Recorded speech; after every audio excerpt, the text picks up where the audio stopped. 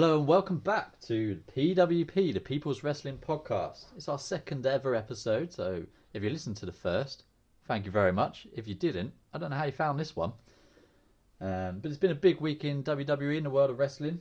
To help me talk you through it first, it's Aiden Bunker, everyone. Hello, how are you? Not too bad, Aiden. Busy week? Not particularly, just thinking about what we can go over this week. There's been quite a few talking points. There has been, most certainly. Why don't we start off with some latest news from the world of the WWE? Yes, sure. So I would say probably the biggest talking point of the week from outside of programming would be the departure of Eva Marie. Yeah, it's a big shame. No! Such a talented member of the roster. But, someone who WWE obviously put a lot of time and effort into hasn't really paid off. Yeah, it definitely sounds like they would want to have kept her under contract. They've invested a lot into her. She's obviously hugely popular on social media, online. She just hasn't quite worked out in the ring. Never looked like she was really taking it seriously. No, I think it's probably true to say that Eva probably had bigger ideas than WWE for her career, and fair play to her. She seems to be heading that way. It was definitely a good launching pad by the looks of things. Exactly. Remains to be seen whether the types of movies or projects that she works on are of any decent quality or not. But time will tell. Moving on from that, then a couple of pieces of bad news for WWE fans, and particularly fans of Bayley. Yeah, so a lot of people were questioning whether this injury was legitimate or not, but definitely by the looks of things and what we've seen on Raw this week, it's a genuine separation in the shoulder. It's going to keep her out of SummerSlam at least. They've been quite vague on the details in terms of how long they're expecting her to be out, whether she'll need surgery or not, so it's a bit open-ended for now. Yeah, we touched on it last week. We also mentioned the fact that perhaps it might have been a work, but I think we're seeing it's not. The bumps that she took from Nia Jax, first the one into the ropes, and then the sort of the slam to the mat that Nia did on her, looked particularly vicious, especially the landing. So yeah, I mean, it's such a shame for Bayley when it was her chance to shine on a big stage at SummerSlam. I know that people perhaps wanting to see Sasha in that match, and we'll come on to that a bit later. But yeah, just a big shame.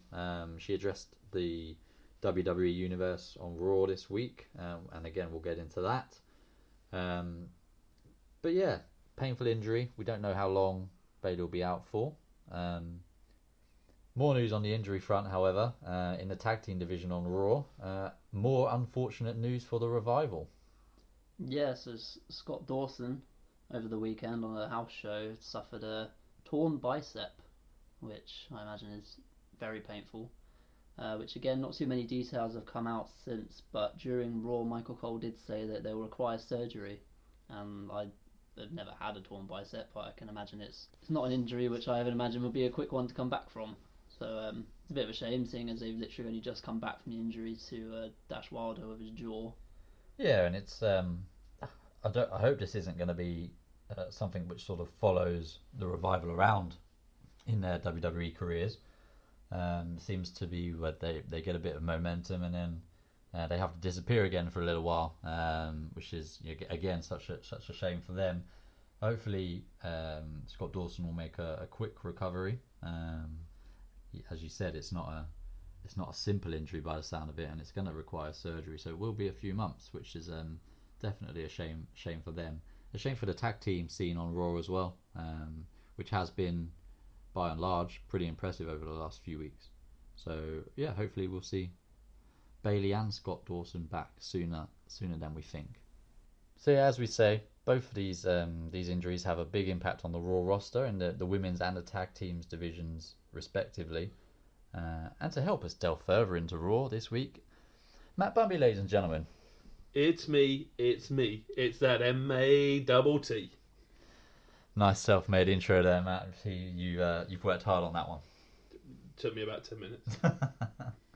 Matt, excited to be back for a second episode. Did we ever think we'd get this far? We got past 1. People listened. We're on 2. They did listen, and actually, we're on 45 listeners as we speak for our first episode. So, it's progress. It's progress. Thank you very much to them 45 people. Certainly, mate. Whoever you are. 3 of them were us. There's still 45 people. 42 more than I expected. Too true. So, Matt, big week in WWE. We're just 2 weeks out from SummerSlam now. You looking forward to the big show? Not the actual big show, but the big show. Oh, you mean Summerslam? I mean SummerSlam, yes. Yeah, I'm looking forward to the whole weekend. Takeover should be a good event. It always is at SummerSlam. The Takeover before was always good. And then SummerSlam. Is it going to be a 5-hour show this time? Seems it. I think they've already announced that the kickoff's going to be 2, so that generally means that they're going to go long on the main card.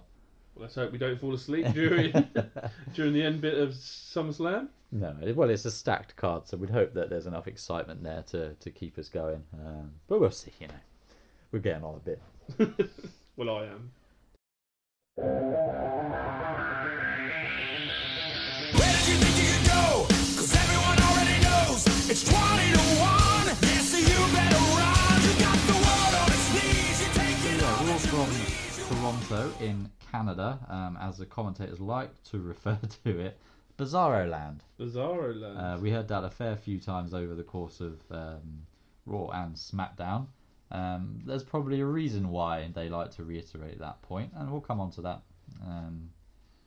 It certainly was evident throughout both shows that the crowd might not be booing who they expect, or might not be cheering who they expect. And the commentators love to point that out to us, just in case we couldn't hear it with our own ears. So Raw starts off, surprisingly, I know it's going to shock both of you, with a promo. With a promo. A little bit different though this week. Miz TV, Miz already in the ring, just looking really annoyed and basically demanding that Jason Jordan comes down to the ring so that they can finish what Jason Jordan started last week. Not in the mood was what he started his promo with. Not in the mood. And you could definitely tell that on his face. Yeah, I mean, Miz great heel work again as always. But on that demand, he didn't get Jason Jordan. Aiden, who did he get? You got Kurt Angle, who got a massive reaction from the crowd, and he came out looking just genuinely so happy to be there. Everyone was telling him he sucks, and he couldn't look more pleased. Yeah, is that not getting a little bit old, the you suck, and then him liking it? I guess it's a nostalgia thing. It's more of a sign of affection these days than it was back in the day. Yeah, I don't like it personally. I think it's gone beyond the realms of it being nostalgia. I think it's just become a little bit annoying. Like at the time, back in the day when he was a heel, it made sense. When he didn't like it being sung to him, it made sense. But now you take the context of that, saying someone like Kurt Angle that he sucks, and then him singing along and laughing along.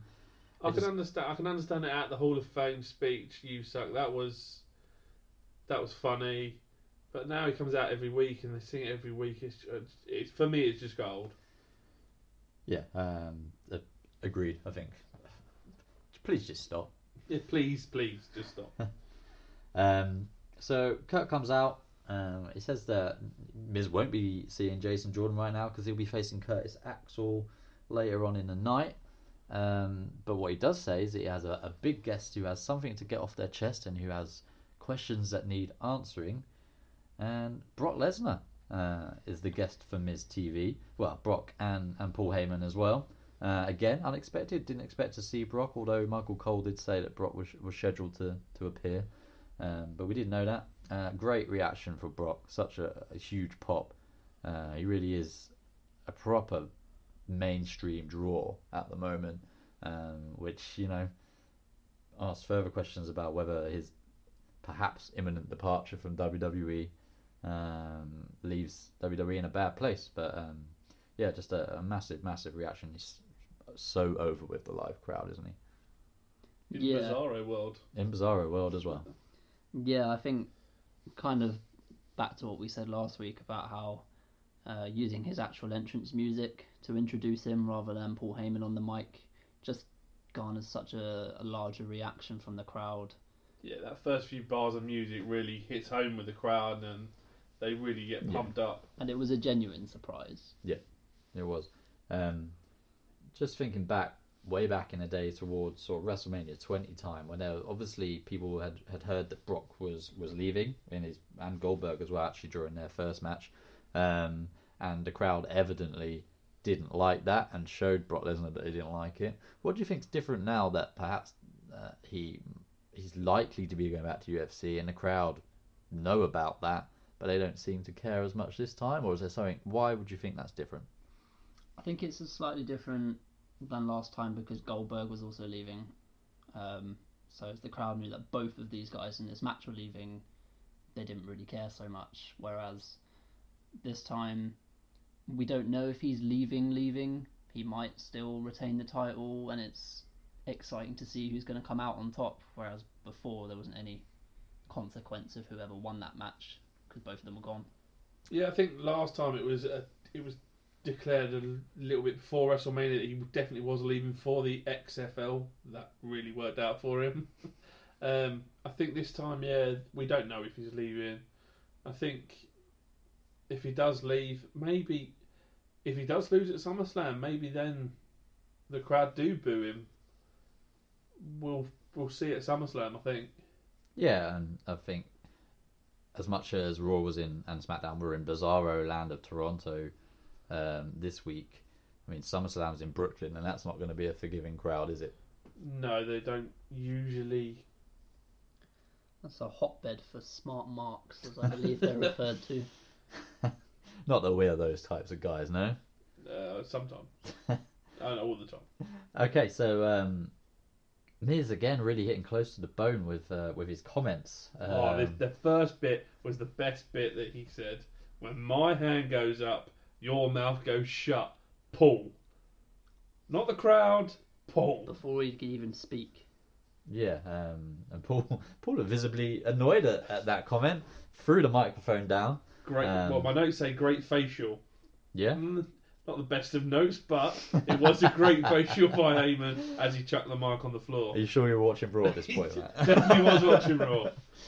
But yeah, Miz getting personal about Paul and about Brock. Brave man. Well, what I loved about this was the whole time he was laying into Brock and laying into Paul, he was standing behind Bo Dallas and Curtis Axel. At no point did he kind of get in his face, which obviously you would because Brock Lesnar is absolutely terrifying. If you've hired Curtis Axel and Bo Dallas, you definitely stand behind them when Brock Lesnar's there. Exactly. Yeah. I could probably watch Miz versus Heyman on the mic all day. That would be something, they could probably make a network special just out of that. But after Miz's sort of personal comments about Brock leaving, and really laying in deep, which is something he's done with the likes of Daniel Bryan and John Cena and Nikki Bella and in recent months, and the Miz just gets better and better on the mic. But Heyman had his chance to reply. Says he's into role play. Matt, I know we're going on about facial role play for you. Should we leave that one there? Yeah, we'll just leave that one there. No. Heyman says he's into role playing. That the Miz. Or do you ever role play? I think was the line. Do you ever role play with the wife? No, now I've just got pictures of Maurice. Hey, the next season of Total Divas is going to be interesting. I would watch that series. Moving on. Heyman says that I can't remember which way round he got it now, but the Miz is Roman Reigns, and Curtis Axel is Samoa Joe. Is Braun Strowman. Right. Bo Dallas is Samoa Joe. Right. You can see the similarities. And that Brock Lesnar was going to give them a little preview of what's going to happen at SummerSlam, and he proceeded to take them all out with a bunch of suplexes and F5s.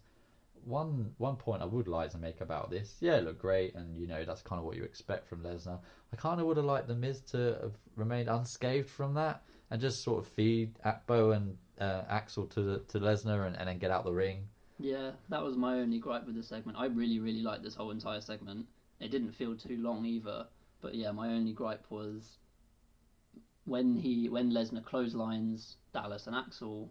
If I was Miz, I would have had him running out of the ring, doing the complete opposite rather than running towards Lesnar. I felt it was good, and I felt that Brock looked strong, physical, and I think it did a lot for Brock. This little beatdown, well, not a little beatdown, a pretty big beatdown. Yeah, I think it done a lot for him, and it showed what he's capable of. Yeah, I mean, it looked great, and don't get me wrong, it's great for Brock.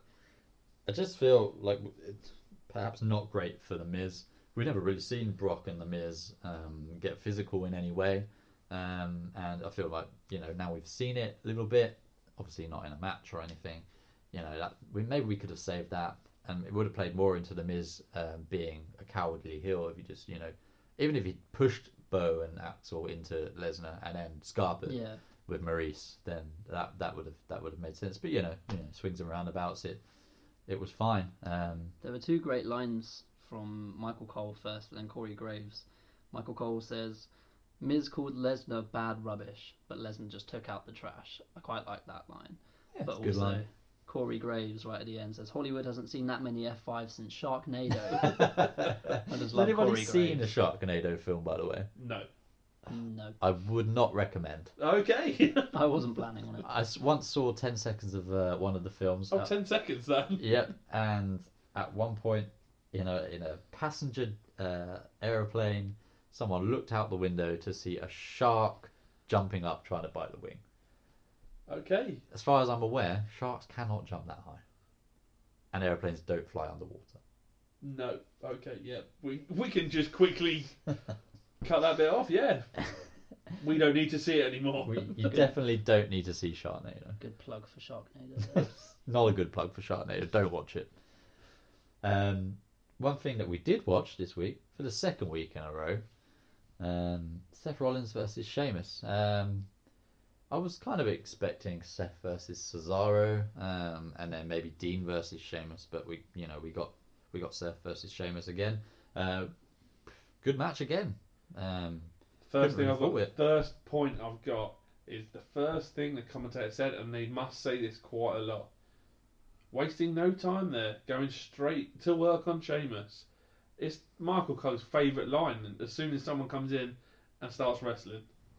I suppose when you've been doing it as long as he has, you've probably got a list of go-tos that you need to get through every couple of matches.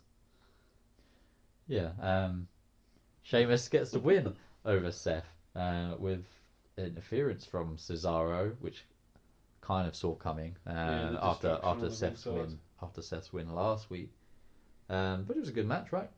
Yeah, it was a good match. Fine TV match. Yeah, one of the things I noticed throughout this match, and ever since the heel turn from Sheamus and Cesaro, is that Cesaro just seems so much more comfortable as a heel. He's pandering to the crowd a lot more, but in like a antagonising way. Constantly just having a go at the good guy in the ring, telling him he got no friends, all that kind of stuff. He just seems a lot more himself as a bad guy, which I suppose is probably the case for most people, is that they all say it's easier to be a heel. I don't think we can understate the effect that Cesaro and Sheamus have had on each other. I mean, Sheamus' character was fairly nailed down before. He hasn't really changed too much from what he was before. But Cesaro with the heel turn, that's obviously a big difference for him. I think he's done wonders for both of them. It's breathed new life into both characters, because they'd, even though their actual characters haven't changed too much, it's freshened them up. It's given them something new, and it's just been more interesting to see what they're going to do week to week. Whereas before it was their careers were sort of going down. They were just drifting and floating. Although I must say the Best of 7 series was pretty good. Yeah, it was pretty good. But where were they going to go from there? I think they've probably done more than what we expected with both of these guys since then. Yeah, when they were told that they were going to get a tag team opportunity. I think most people were very disappointed with that outcome, but since then I think they've grabbed the bull by the horns. The brass ring. So after the match, Seth actually starts the attack with a dive to the outside on both. Sheamus sort of moves out of the way, and then comes the beat down like last week.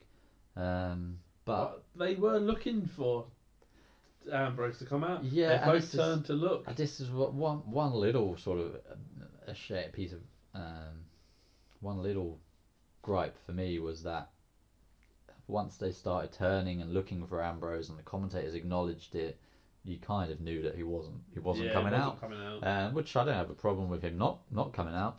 I kind of expected it. That's the only problem when Cesaro and Sheamus start looking to the ramp and making it obvious that they're looking for him. You kind of know he's not going to come out. Part of me did think maybe he was going to come through the crowd, but he didn't. Seth, after the beatdown, goes backstage. Imagine he's just looking for Dean. He confronts him. Says, what has he got to do to prove to him that he's a changed man? Dean again still holding out on him, saying that he told Seth not to put him in that situation, and that Seth looks like the bad guy now. Yeah, and that Seth should just get used to going it alone, because as he's got Cesaro later in the night, Dean always has to do it alone. Where do we think? He also said it's been 3 years since they split up, and that seems like a long time. Yeah, it is a long time, and they make quite a big point. I mean, Cole specifically makes quite a big point of saying that Dean needs to get over it, needs to let bygones be bygones, and Corey and Booker T seem to be of the opinion that, well, depending on which side of the bed Booker T's got out that day, he has one opinion and then next day he has another, but the opinion generally is, well, it's not that easy to forgive and forget. And judging by, how close WWE like to play up the Shield bond, you could understand maybe Dean's position in this situation. I liked that Dean said, I've been burned once by you before, never again, which kind of ties into Steph's whole new burn it down shirt and music and catchphrase that he seems to be getting over. Yeah, what do we think about the addition to the burn it down into Steph's music, by the way? Necessary? I quite liked it in that it seemed to shock the crowd last week and sort of almost woke them up, because Steph's music's great, I quite like it, but it doesn't have the same impact as, say, like a Brock Lesnar's initial bit, or the glass shattering, or the rocks. It kind of starts and goes. So, sorry to bring him up, man. It kind of just starts and goes on, and I think the burn it down bit was quite a good way to sort of shock the crowd into life again. Yeah, his music's a bit stop-start, so that's a good kind of way to kind of wake you up and get you going. I think it's quite good. And then this week, they didn't do it last week, but this week when that bit happened, the whole stage lighting was engulfed in LED flames, which visually looked very cool. And do we think at SummerSlam he might have a bit of pyro to that bit? I was going to say, crucially, the LED screens probably a lot cheaper to produce than pyro. Yeah, probably why we're seeing a lot more of that now. I know it plays into the whole modern age thing with more technology, and we've everybody's been speaking about the budget cuts and the lack of pyro, and some people have gone so far to say that they're not watching WWE again because there's no pyro.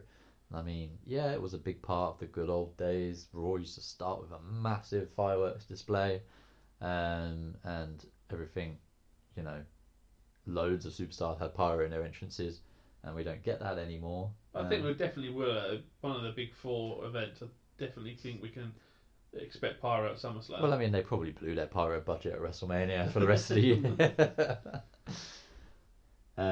So once we get back from Seth and Dean, Jason Jordan. JJ, as I like to call him. That's your new nickname for Jason Jordan now, right? Well, I've got to think of something because I really don't like the character. Yeah, and other people didn't seem to like the character this week. I know we were in Bizarro World, Bizarro Land, but Jason Jordan really wasn't over with the live audience. I just feel that the WWE, with this storyline, we're not stupid. He's not going to be Kurt Angle's son. We know he's not, because we would have heard this before. It would have come out, and I just think, just treat us that we're adults or young children even don't get it. So just treat us with the respect we deserve, and just brush this one straight under the carpet, like you have before. Well, I guess they. I mean, it's so raw now. Excuse the pun, but they can't just brush this one under the carpet now. It's such a big deal in the normal world to discover that you have a son you didn't know about. Maybe in a few years' time, Jason Jordan could maybe shake off this gimmick, and they can go back to him just being a normal wrestler with no I think in a year's involvement. time this has been brushed under the carpet. Yeah, well, this is something which theoretically should hang over Jason Jordan for the rest of his career. Yeah, exactly. I mean, it would hang over any normal person for the rest of their life. So. Exactly. Yeah. But I suppose they do have a tendency to try and kind of make you forget what happened before if it didn't kind of work out how WWE wanted it to. So they might, if this doesn't work out, don't be surprised if it's not mentioned in a couple of years' time that, oh yeah, do you remember when Jason Jordan turned out to be Kurt Angle's son? Shh, that never happened. But there's always a chance that Kurt's sort of return to WWE as GM doesn't last as long as we think. They end up parting company, and then what do they do? If Kurt and WWE end up parting on bad terms again, are they going to just completely cut ties with the Kurt Angle storyline? Stop mentioning him. We've seen it with the likes of CM Punk, where they just do not mention him. We can't mention CM Punk. Well, the crowd do almost every single week, which thankfully has died down in the last couple of months. I feel. Wait till we get back to Chicago and it will still be there. Well, they were in Chicago in the last takeover, I think, and there was minimal, which was surprising because I thought that was just going to be all that we hear, especially during. I was anticipating the Jinder and Randy Orton match just to be taken over. I think the Brooklyn crowd might bring it up. Potentially, I hope not, just because, just get over it. But anyway, Jason Jordan was actually in action. JJ, sorry, Getting man. this over, JJ. He terrible music again, but he comes down to the ring waiting for obviously Curtis Axel to come out, but Curtis Axel's just been destroyed by Brock Lesnar. So we see him in the back being attended to. Kurt Angle coming up to him, asking if he's allowed to, if he can compete. Doctor says no. Kurt has to find a replacement. Conveniently for Kurt, Conveniently hanging around backstage in his gear, local jobber Jean-Pierre Goulet, who... Well remembered, because I did not write that in my notes. I just put jobber. Can I just say, by the way, Curtis Axel is a professional wrestler. He's been around for 10 years now. As we learnt last week, yeah. 10 years. And I know it's Brock Lesnar, but he just got 2 German suplexes on an F5 about 25 minutes beforehand. And he couldn't compete in a match later on. So how does he ever get through a match if he can't take more than 3 bumps? Aiden, I think you're applying too much logic. Well, yeah. I think that's the problem. It's just, I like my wrestling to be realistic. And I think if he had fought Curtis Axel might have won. Ooh, really? Ooh. I don't think Jason Jordan's taking a loss anytime soon. No. He certainly didn't JJ. He didn't take a loss. Sorry, JJ didn't take a loss in this match against local jobber. I say local. Canada is a huge place. Which you're visiting soon. You can tell us about. I am. I'm in Canada in September. Not into Bizarro Land though. I'll be going to Calgary, home of the Hearts. Oh. Don't know why I made that noise. But yeah, that's a story. That's another story for another time. Yeah, a squash match. One point I did make, JoJo, just as much as Jean-Pierre Goulet happened to be in his gear and Kurt Angle happened to walk past him at that exact moment, JoJo just happened to know he was from Quebec City. Maybe she's psychic. Maybe they're good friends. We never know. Maybe she's as close with him as she is with Bray. Oh. Too much? Now. Too soon. I'm just jealous. But boos for JJ throughout the match. I think deserved. I didn't think he looked good in this match. No? I don't know if it was the jobber that just didn't know how to take the falls, or if It just looked a lot like they were trying things that just didn't work. I don't know. I thought the match was okay, and for what it was a squash match to sort of show off what Jordan can do. Again, nothing special. I think you're right. We weren't expecting a great match. Even if he had been facing Curtis Axel, I still wasn't expecting a particularly great match. What do we think of the finisher, by the way? Net breaker. I think it's good. I was worried about what he was going to use. Yeah. Because obviously we've never seen him do a singles finisher. He'd always do it with Chad Gable, where they do the back suplex into like a bridge. So I like that he's added the kind of net breaker element into it. Just coming back to the, we didn't think it was going to be a great match. Shouldn't they be booking him now, sort of like for a 20-minute match to show him how good they are, how good he can be? But there's certainly something to be said for booking him how they've booked Chad Gable recently, especially with the AJ Styles match he had a few weeks back, and the match against Rusev last week. Kevin Owens. And Kevin Owens a few weeks before that, where he's just, he's lost against much more established single stars, but he's put in such a good show that just in his in-ring performances, he's getting over with the crowd. And Jason Jordan isn't. And I don't think he's doing anything particularly wrong. I just think the crowd just aren't feeling it. Maybe it didn't help that they were in Toronto this week, but no, I think they kind of did set him up to fail this week, in that he was already getting booed when he was on his way down to the ring. When Miz made a point of that last week. Yep. And he got booed in the promos, Miz's promo, so... Yeah, but so he was getting booed on the way to the ring when they thought he was facing Curtis Axel. Then they throw random local jobber in there. His name Ali? Jean-Pierre Goulet, or JPG as I like to call him. You can't nick my thing. Well, not my thing, but... You're allowed, I can do it. JJ? Well, getting back to my original point,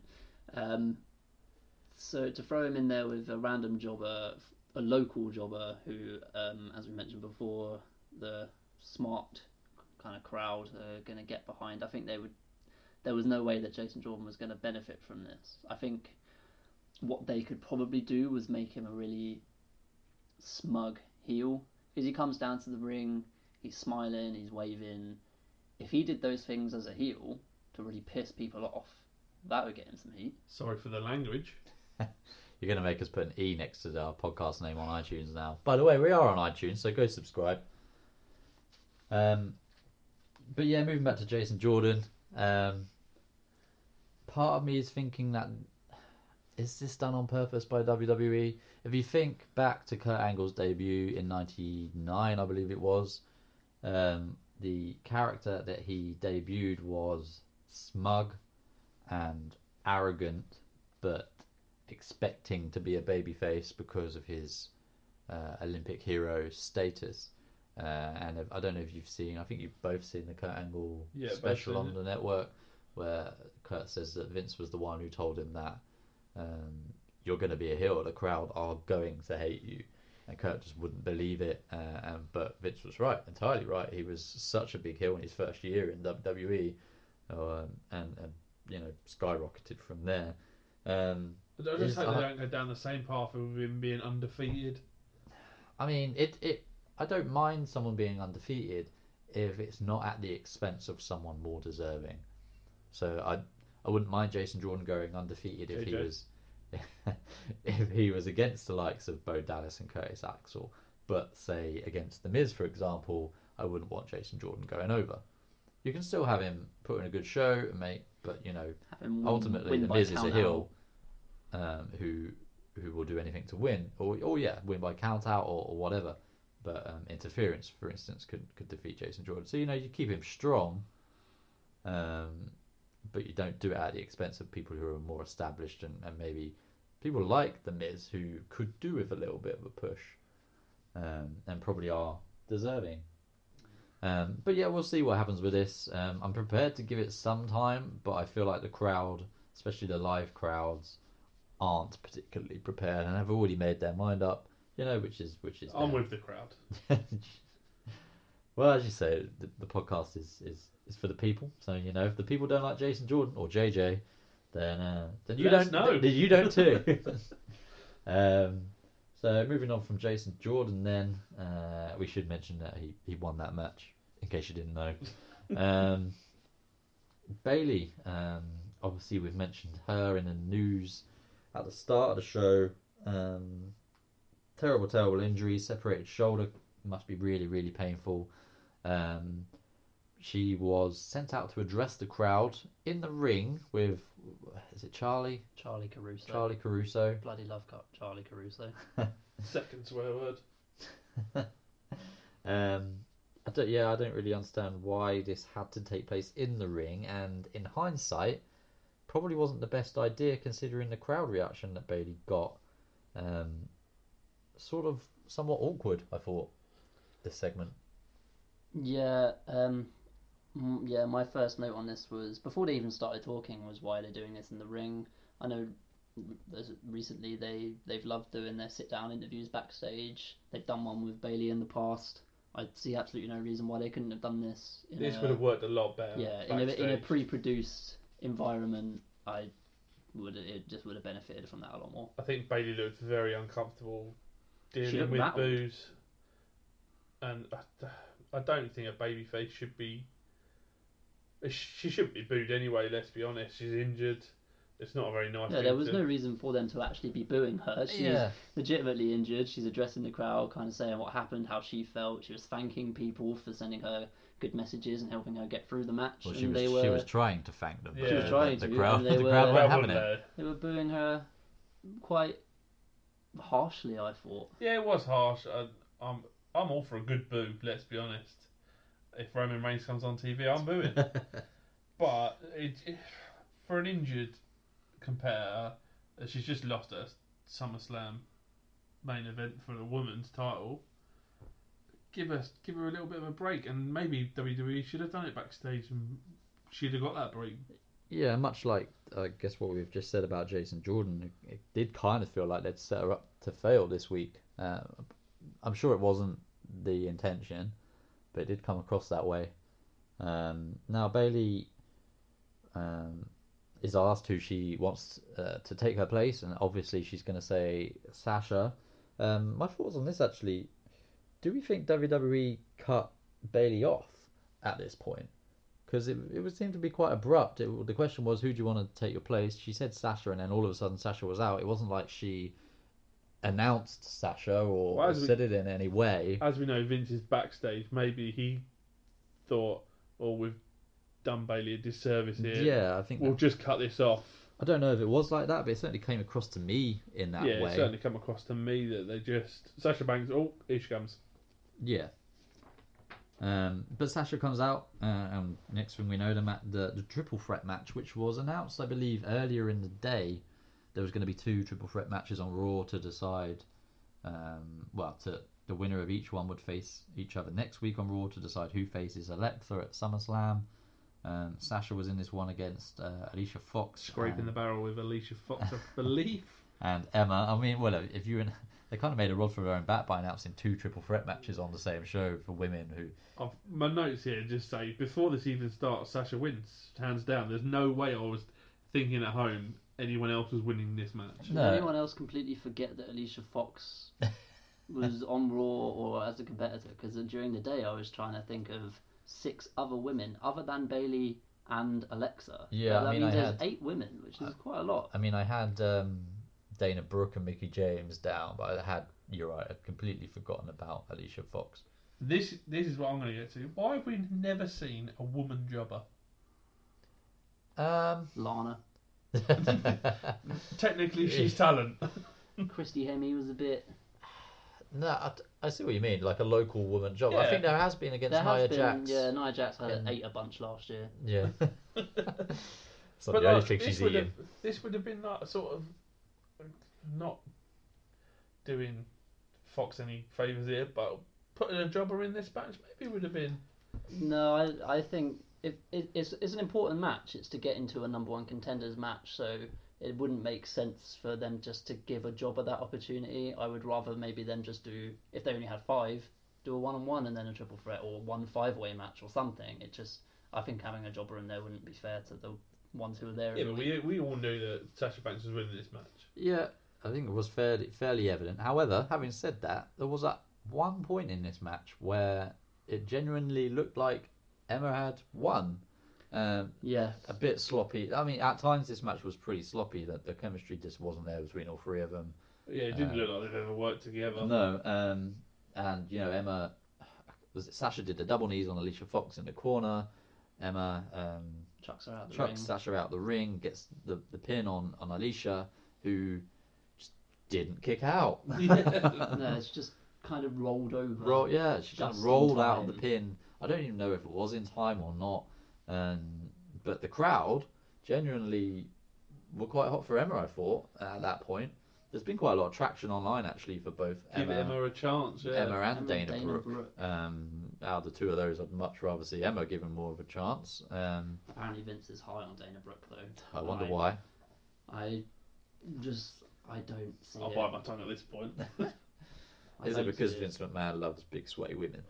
He apparently does. He went there. I was not going to go there, but Ali, the host, went there. You know. We'll cut that bit out, maybe. There goes our partnership deal with WWE. WWE will not touch us now. Our imminent partnership deal with WWE, who are doing a fantastic job at replying to my emails, by the way.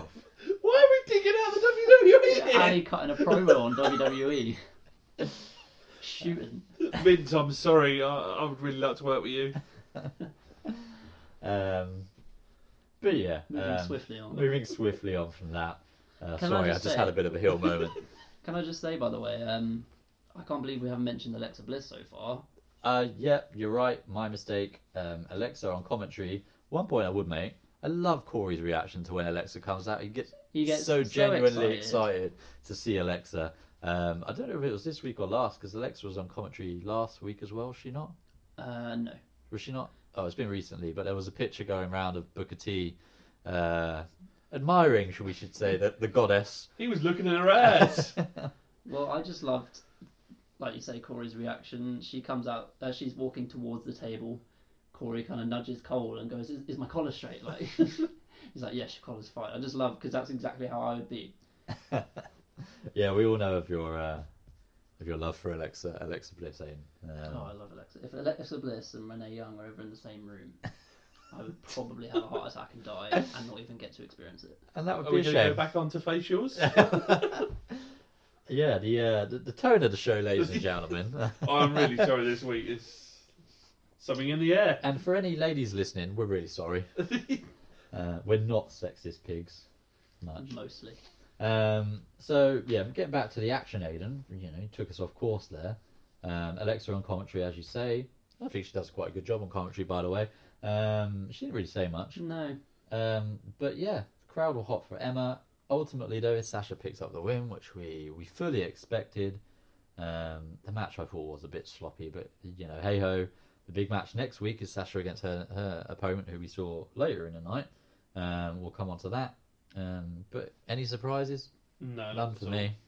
The surprise was how close Emma came to winning, and after that, I thought she was meant to win at that point, and then after that, they were trying to find a way to get a finish to that match for Emma to win, and then she was the one who ended up tapping out, which was a bit of a shame for her. Yeah, actually, to be fair, I've kind of canned this match and said that it was sloppy, but I thought the ending was quite good, and the reversal by Sasha for the bank statement on Emma was pretty good.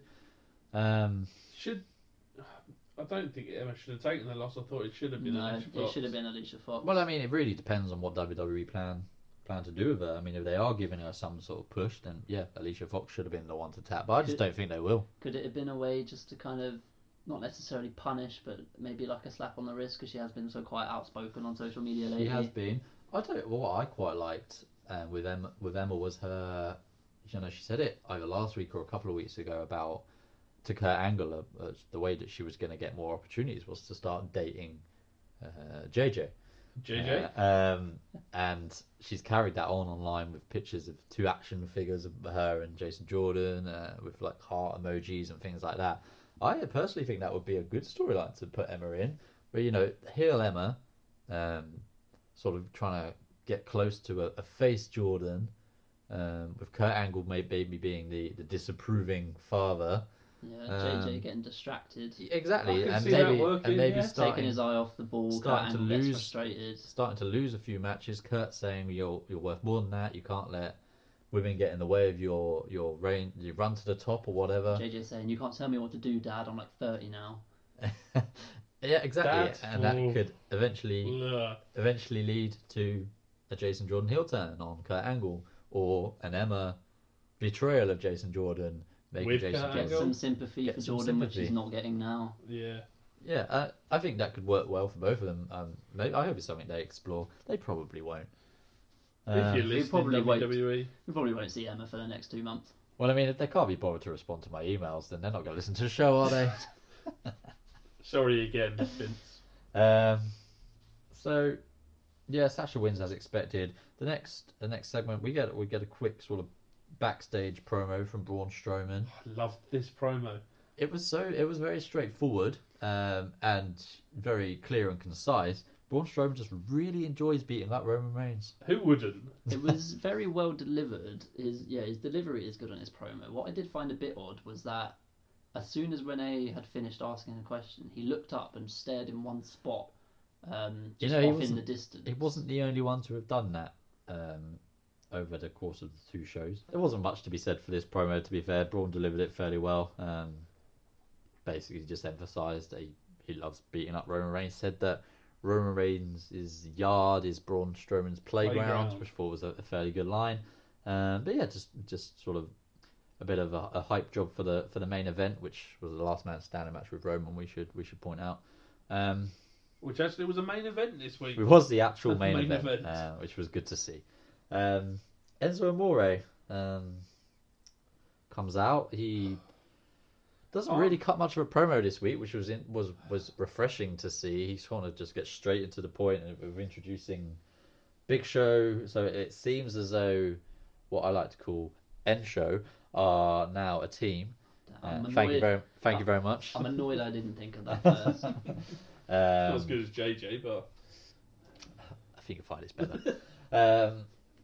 It seems that we're going down this route. I kind of feared this would be what would happen with Enzo. They would just replace Cass with Big Show. well, I've heard a few rumours, and this can't be true. The rumour that I've heard is at SummerSlam, Enzo will turn on the Big Show and then be Cass's manager. I can't see that happening. No, because currently the only reason for Cass being a heel is how much he hates Enzo, really. And now Big Show. And now Big Show, anyone associated with Enzo. So it wouldn't make much sense. Like, what's the reason for Enzo going back to the person who's been beating him up for the last 4 weeks and has betrayed him after however many years of friendship? Yeah, I think I don't see that one happening. It'd be too soon as well, even if that was to ever happen. Yeah, there's not enough water under the bridge for that one. I don't think for that to happen. Under the Brooklyn Bridge. Nice. There is a bridge in Brooklyn, right? There is a bridge that connects Brooklyn to New York City. You're right. Well, and Manhattan. it's called the Brooklyn Bridge. Uh, Well done. Thanks. I've done my research, but not that much. If you have to ask, you've not done your research. Gallows and Anderson come out and challenge N Show to a match. One bit that annoys me about Gallows and Anderson. No, wait. Is it nerds? It is nerds. I love that.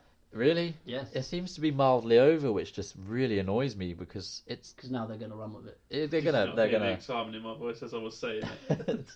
they're gonna run with that all the way now with Gallows and Anderson. That will be their gimmick, and At least they're not testicle doctors anymore. Well, Yeah. Sorry about this language, guys. I mean, we're It's a body part. the testicles. Testicles. all right, bollocks. Fucking hell, we can't say that. We can't say fucking bollocks. I'm really lying. Bollocks. One thing that annoys me about Gallows and Anderson, and I imagine WWE gonna take this to the hilt. Nerd seems to be mildly over, which is pretty annoying. Aiden, you don't seem to think that's a bad thing. No, I don't think it's a bad thing. not saying it should particularly become their gimmick or anything. It's just a catchphrase, and we all know how much they love a catchphrase. It's what they can make merchandise out of. I mean, I don't know if they're going to make a shirt just saying "nerd" on it or something, but Or bring back the sweet. The too sweet. No, the sweets. Nerds. Oh, the sweet. Sorry, guys. I just wasn't very clear there. okay. But nerds, yeah. I mean, back in the day, I loved topical them. reference. Yeah. Yeah, nothing like an up-to-date topical reference. Were you even born when nerds were out? I'm not that young. Well, you are. But yeah, a match was made. Anderson Gallows versus Enzo Amore and Big Show. Gallows and Anderson get the upper hand. I'm guessing- Double teaming on Enzo. Guessing they were in this because of the injury to Revival. It kind of seems like they were probably just chucked in. 'Cause Yeah. they didn't have anything else to do. We And didn't see the no Hardys. I was Hardys going to this say, week. who didn't we see this week? The Hardy Boys. Which is, I've heard, is apparently due to Jeff's troubles in the past relating to some substances and stuff that he's been caught for by Canadian police, where he's not allowed in the country. Oh, well, that would make sense. Yeah, that 'Cause would they make weren't, sense. They weren't on any house shows in the week either, all the way throughout Canada. And they've You have done your had a week research. off. I have. So yeah, Big Cass comes out partway through the match. Gets the interference. I think it distracts Big Show. Enzo double teamed by Gallows and Anderson takes the pin. Yeah. Afterwards, Cass attacks the Big Show. Sort of chases Enzo around the ring. I think we all kind of saw what was going to happen with when Enzo started leading him around the ring. Yo, Big Show, someone who's 7 foot tall, managed to pop up and surprise Cass with a knockout I think punch. Cass was the only one surprised at that. I think However, you're thinking too logical. having said that, last week or whenever Big Show hits Cass with a KO punch, or anyone with a KO punch, it generally looks pretty bad. This week, Very. It looked genuinely like it looked connected. pretty hard. I was surprised Cass got back up from that one. I don't know whether his cell job was over the top or what, but part of me thinks that maybe Big Show connected a bit more than he should have done with that punch. It looked, especially in slow mo, Big looked Show pretty did seem impressive. especially hyped and pleased with himself after that. I don't know if it was in character or just him thinking, "Oh, I actually connected quite well there. That was a pretty good one." And did we ever think we'd see Big Show doing that weird Enzo shuffle dance thing? No. Did we ever want to see it? No. I Yeah, think we no. Did we deserve to see it? No. No. One thing we do deserve to see is more of Bray Wyatt in the ring, Smooth. which we kind of got this week. Actual physical involvement from Bray, which we haven't seen since his rivalry with Seth. I think maybe his match with Seth after the pay-per-view. Great balls of fire. That's the one. Yeah, what I just want to say from this is, so far, like, Finn cut a good promo. I quite liked it. He got to the point. It wasn't long. Seemed quite intense. Bray comes out, and it was different to how it usually was. So he comes out, and Finn's already anticipated it, and he's sitting on the top Yeah, rope. nobody's done this before, have they? No. Nobody's. No, Finn in a Bray Wyatt rivalry, it's always he has the mind games beforehand, he has the upper hand. But this time, which I think has been good for Bray, Finn has had the upper hand so far. He's been kind of one step ahead of Bray. Which makes me wonder, is Bray going over in this feud at SummerSlam? We've seen the match was announced later on in the night, that this match is going to happen in New York, or in Brooklyn, sorry. Yeah, what do we think? Bray versus Finn, who's winning? Who's going over in this feud? Or is SummerSlam just the start of this feud? Is it going further? Yeah, I can't imagine it being a one and done. I would imagine it's going to draw out a bit longer. That would probably typically happen if the heel wins the first one. But it's quite hard to call. If they bring back the Demon, I can't see Finn losing. Yeah, I can't see Finn losing if they're going to bring out the Demon. But are they going to bring it out, or are they Well, gonna, I are mean, they there's going to no- keep this dragging till? I was going to say, they haven't really... There hasn't been a reason for Finn to bring the Demon out, unless something happens in the next couple of weeks where Bray gets the upper hand severely. That Finn has to resort to But I mean, bring I'd the love to demon see out. a promo with Bray Wyatt in the ring, and then all you see is the demon crawling down the ramp. That physically and visually would look amazing. Yeah, I'd love to see the demon come back, but seeing as I don't think they've even once referenced it since he's been back. No. It does make me think: is that what Vince wants? Does he care about the demon gimmick, or is it a bit too much for him? But Well- they never mentioned it before. Like when he used to go to Demon, there was not a lot of mention of it before, and then it would then just happen.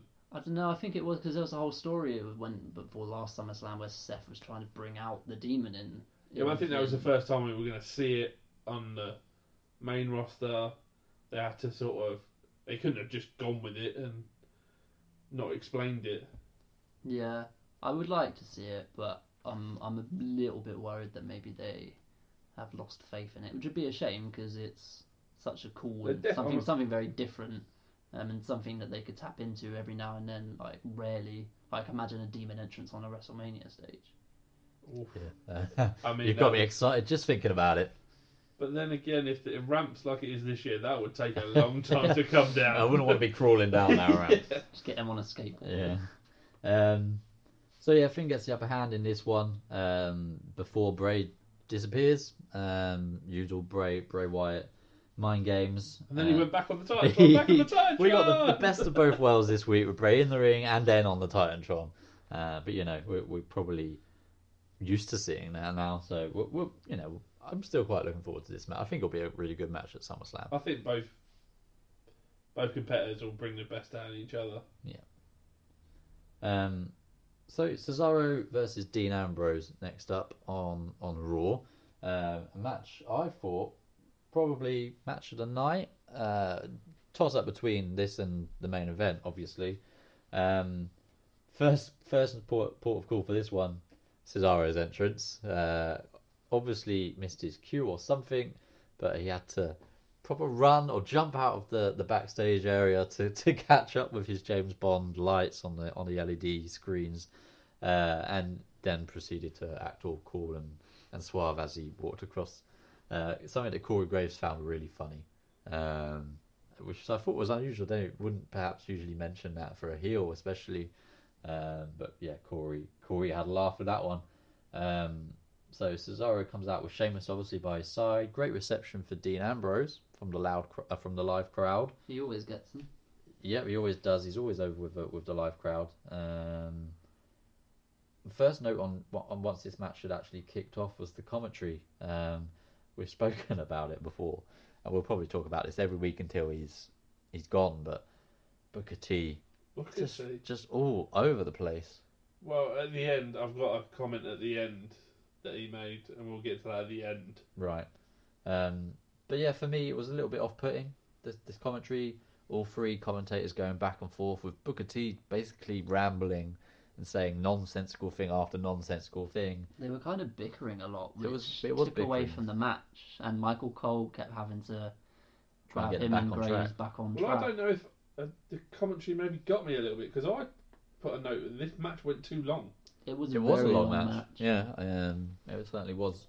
I don't think it went too long because I really enjoyed the match I itself. thought it was a good match. I just think it did go a little bit. You know when you're just expecting it, right, you need a finish here, and then it went to another break, and I was a bit like, oh. It was a good match, and it was a long match, but I didn't think it had that many like false finishes. No, it Normally didn't. with a long match you'll have all these finishers or big moves and there'd be false finishes, but there wasn't that many. But what one of the I don't notes think we had- actually saw a finisher in this match. No, that's a good point. Actually, there wasn't a single finisher. No. But one of the notes I did have from this match was that it just seeing this match made me really want to see Seth Rollins versus Cesaro. Yeah, agreed. Just because, Dean Ambrose is good, but I think he just has his limitations. All his matches kind of feel the same.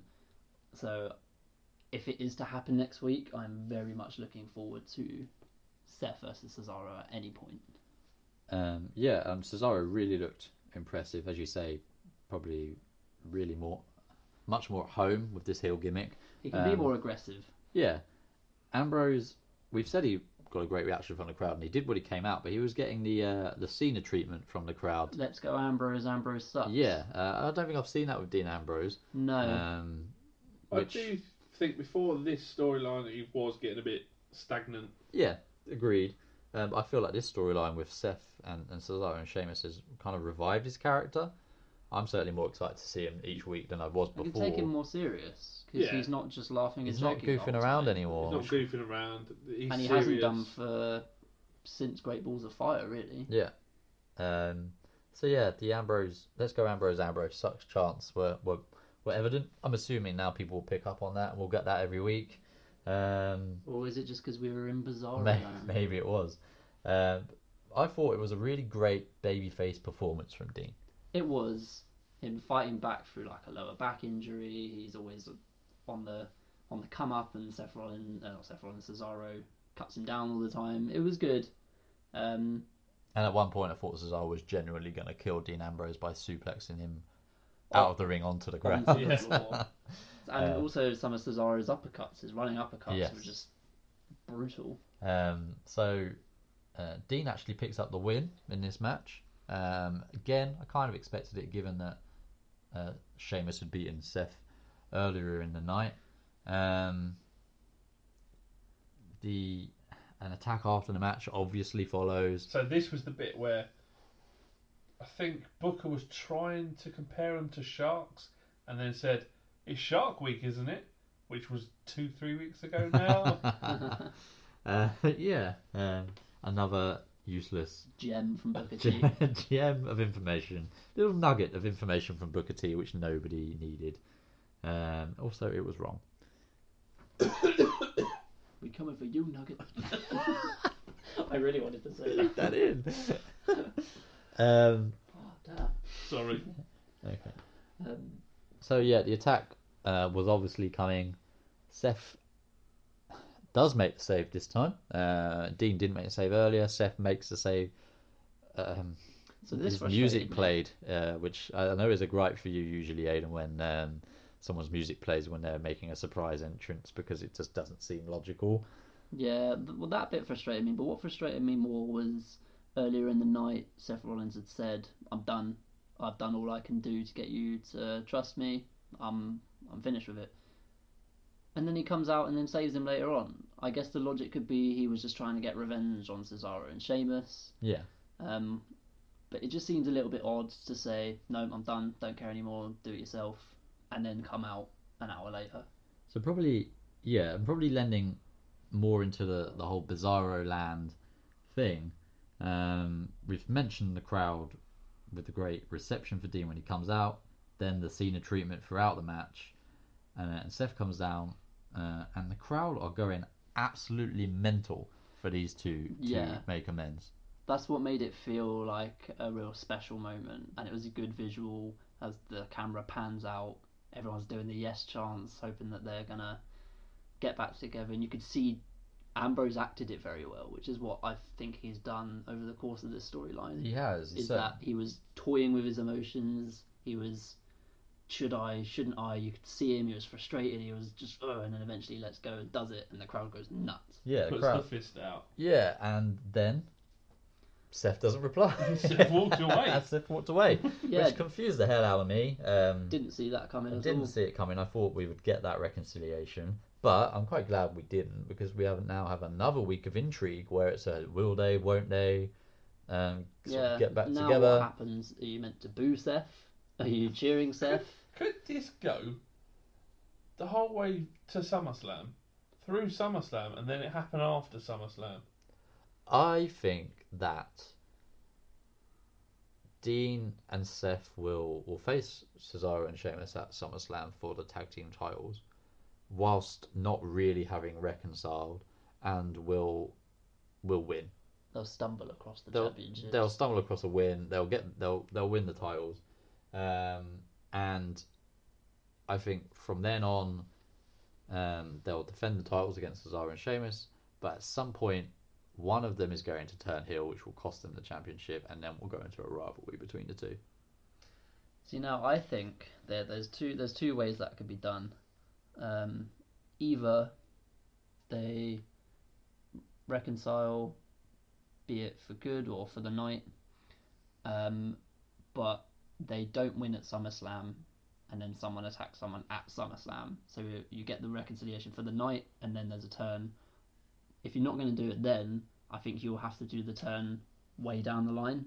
I don't think this could be like a 1 or 2 month thing. I think you're probably going to need to drag it out towards the New Year, Royal Rumble, WrestleMania kind of time. I've got a feeling, I've just had this in my head, and it's a horrible thought. They're going to have the tag team titles, Seth and Dean, on the Raw after SummerSlam. And Roman Reigns is going to have the Universal belt. We're going to see all 3 of them in the ring with all 3 belts. And that's something I don't want to see. Why?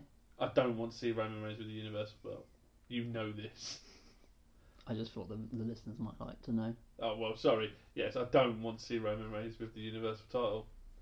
Would you be against Seth and Dean winning the tag titles? I wouldn't be against that, no.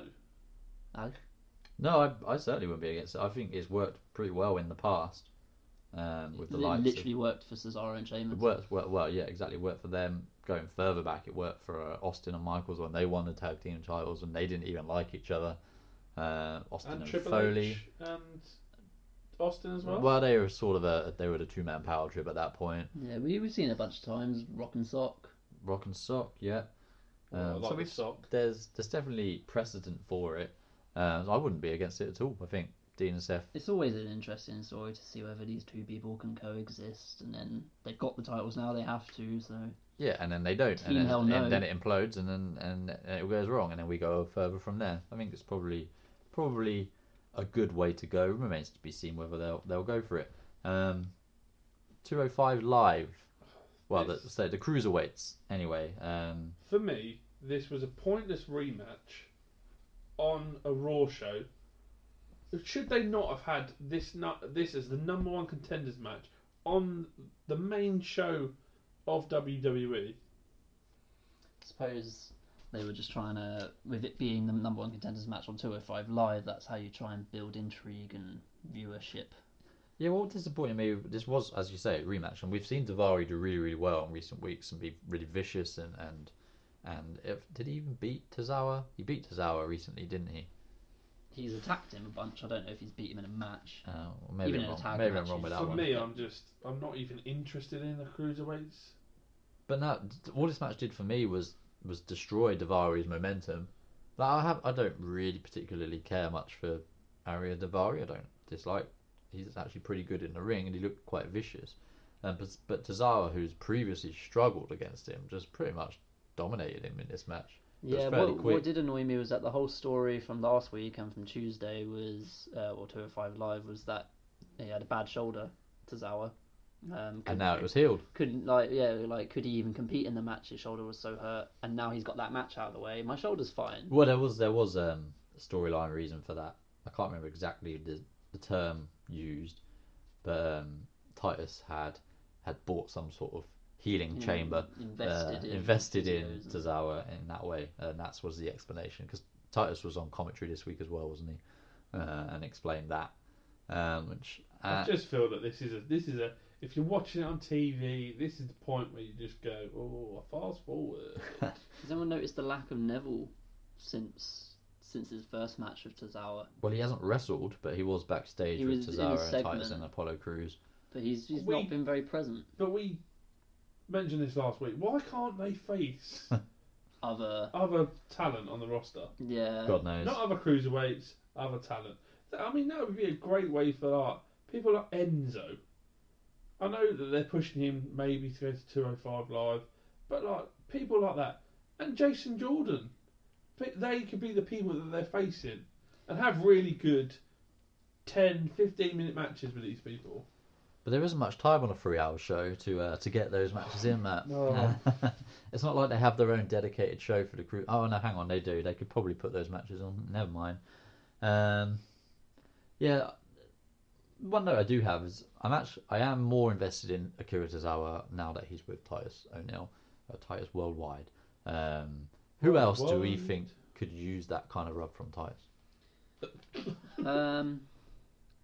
Sorry, Rob, Titus. Who else do we think could use that kind of rub from Titus? Why would you say Rob Because from Titus? that's what it means. That's a real term. term. But it sounds like he's rubbing them off. All right. Who else? Let me think of Who this. else could benefit? Who else could benefit from a joint venture with Titus?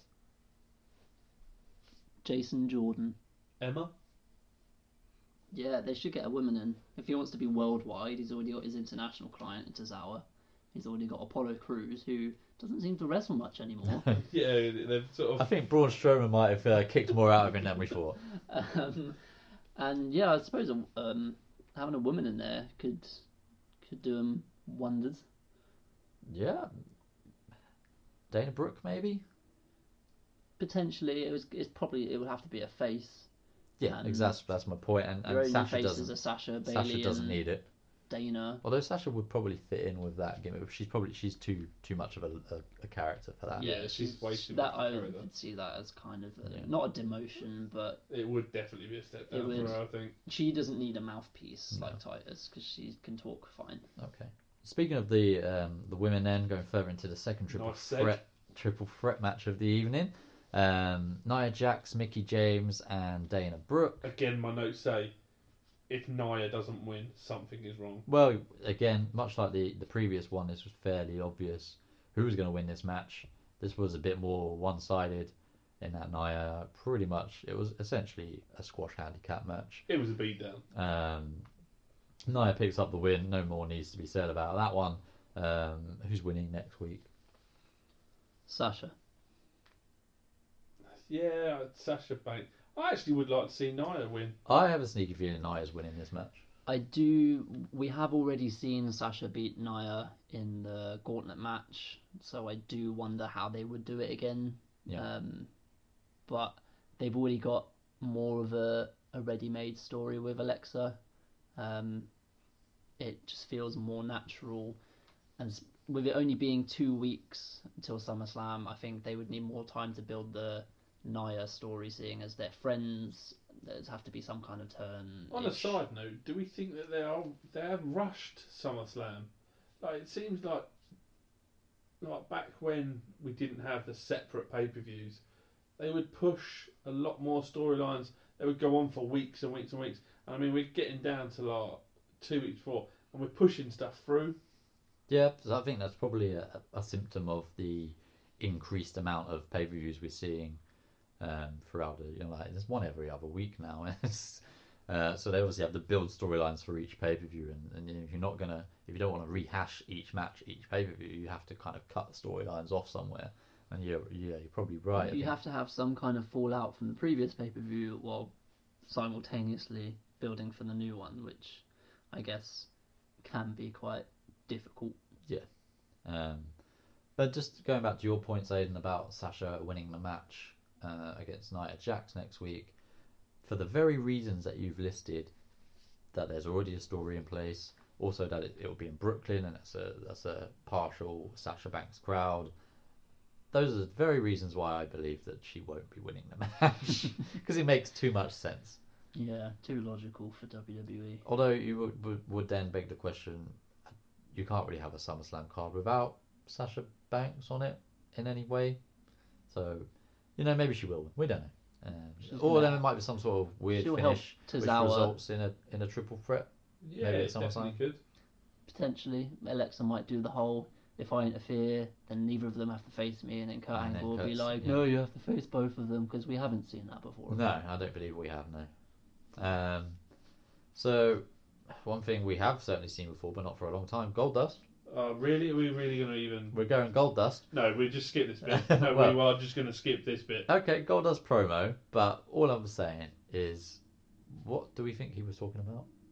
I don't care. I don't care about Goldust. I don't care about potentially R-Truth again coming back. Let's just skip this bit. Let's move on. Fair enough. We'll move on to Big Cass confronting Kurt Angle backstage. Says he wants a match with Big Show at SummerSlam. I thought we already had this match before he even went Well, there. it was a little bit weird in that Cass said he wanted Enzo locked up, he wanted him put in a cage above the ring, and then Kurt was like, you know what, I've got a great idea. Enzo will be locked in a cage and above the then ring. takes complete credit for Yeah. Cass's idea. Yeah, I've got an idea. Let's put him up there in the shark Yeah. cage. Didn't we just see this? Well, he saw this with Jericho, didn't we? Does, With Yeah, does Reigns? anyone yeah. else find this quite weird that the baby face is locked in the Yeah, cage? this doesn't sit well with me. I don't No, think I a don't baby like cage. it. I've never seen in one where a baby face is locked in a cage. I don't think they should be because that's a heel thing. It's to keep the interfering heel out of the match. Yeah, exactly. And I get that Enzo's been interfering in his matches, but Enzo's not a legitimate threat to and Cass by the looks of potentially things. could Enzo not just steal the limelight being in that cage? I mean, Just he's got Dancing above the ring. Yeah. He's Don't just- give him a microphone in a cage, please. And is he not just going to be over with the crowd? The Brooklyn crowd? They're gonna be over with him, no? Well, remains to be seen. And I can just see it now. It's just going to be, oh, Enzo Amore. I suppose Throughout. that could be whole- part of a story, and that gets on Cass's nerves. Yeah, but then I think we kind of really want to see maybe Cass moving on from this feud quite soon. Yeah, I'm not sure where he's going to go next, but hopefully this is kind of like a one and done with Big Show, and it's a passing of the torch. Okay. So main event time on Raw. Main event. I was looking forward to this main event before, and it didn't really disappoint. A last man standing match between Braun Strowman and Roman Reigns is pay-per-view quality. Something we've seen recently with SmackDown as well, with Cena and Nakamura and AJ Styles and Kevin Owens. But the match didn't disappoint. I thought the pace was a bit slow, which it generally is with these two, but really hard hitting. They probably can't go full on for Full that tilt long. for that. Yeah. I did notice Roman. I don't know if it was again doing a good job at selling, but he did.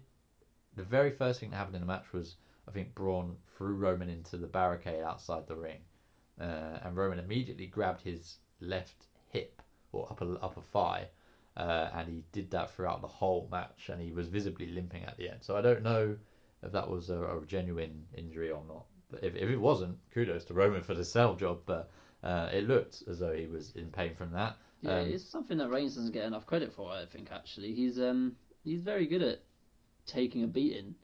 For when he's had to do it before from the likes of Lesnar, and especially Braun Strowman recently, he's very good at being beaten down, looking like he's genuinely in a lot of trouble, and then managing to come back somehow. And yeah, come back in this match he did.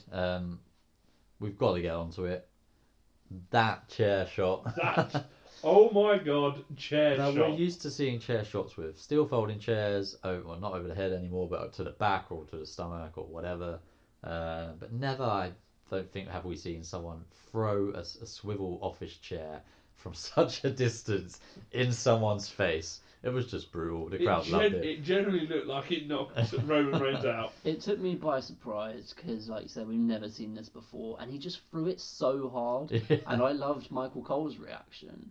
It's like he's seen a lot of things But in he's his never 20 seen years that of before. commentating, but he sounded so surprised by that. Yeah, and the crowd was shocked as well, which was good because they've had quite a few of these types of matches, both of these two, and so I was kind of thinking well, maybe we've seen everything they've got to offer. Yeah, and like you were expecting, he's probably gonna spear him through the barricade or something. Yeah.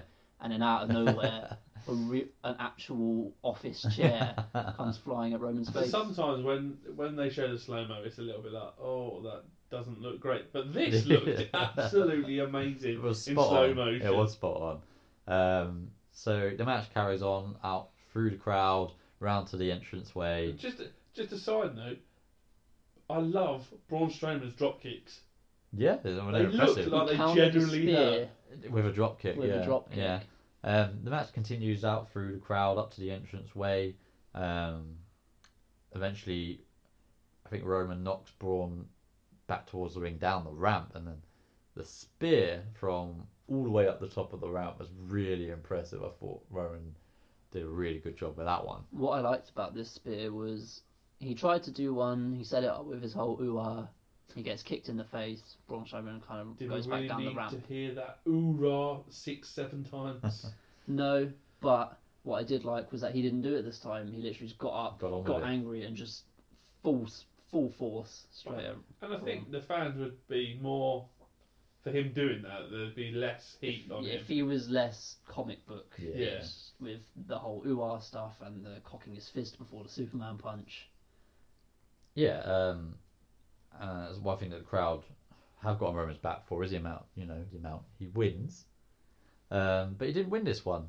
Samoa Joe, from nowhere, Are we literally not through going to the talk crowd. about the Samoan drop through the table? That table got destroyed. I mean, Disintegrated. we've seen a lot from them.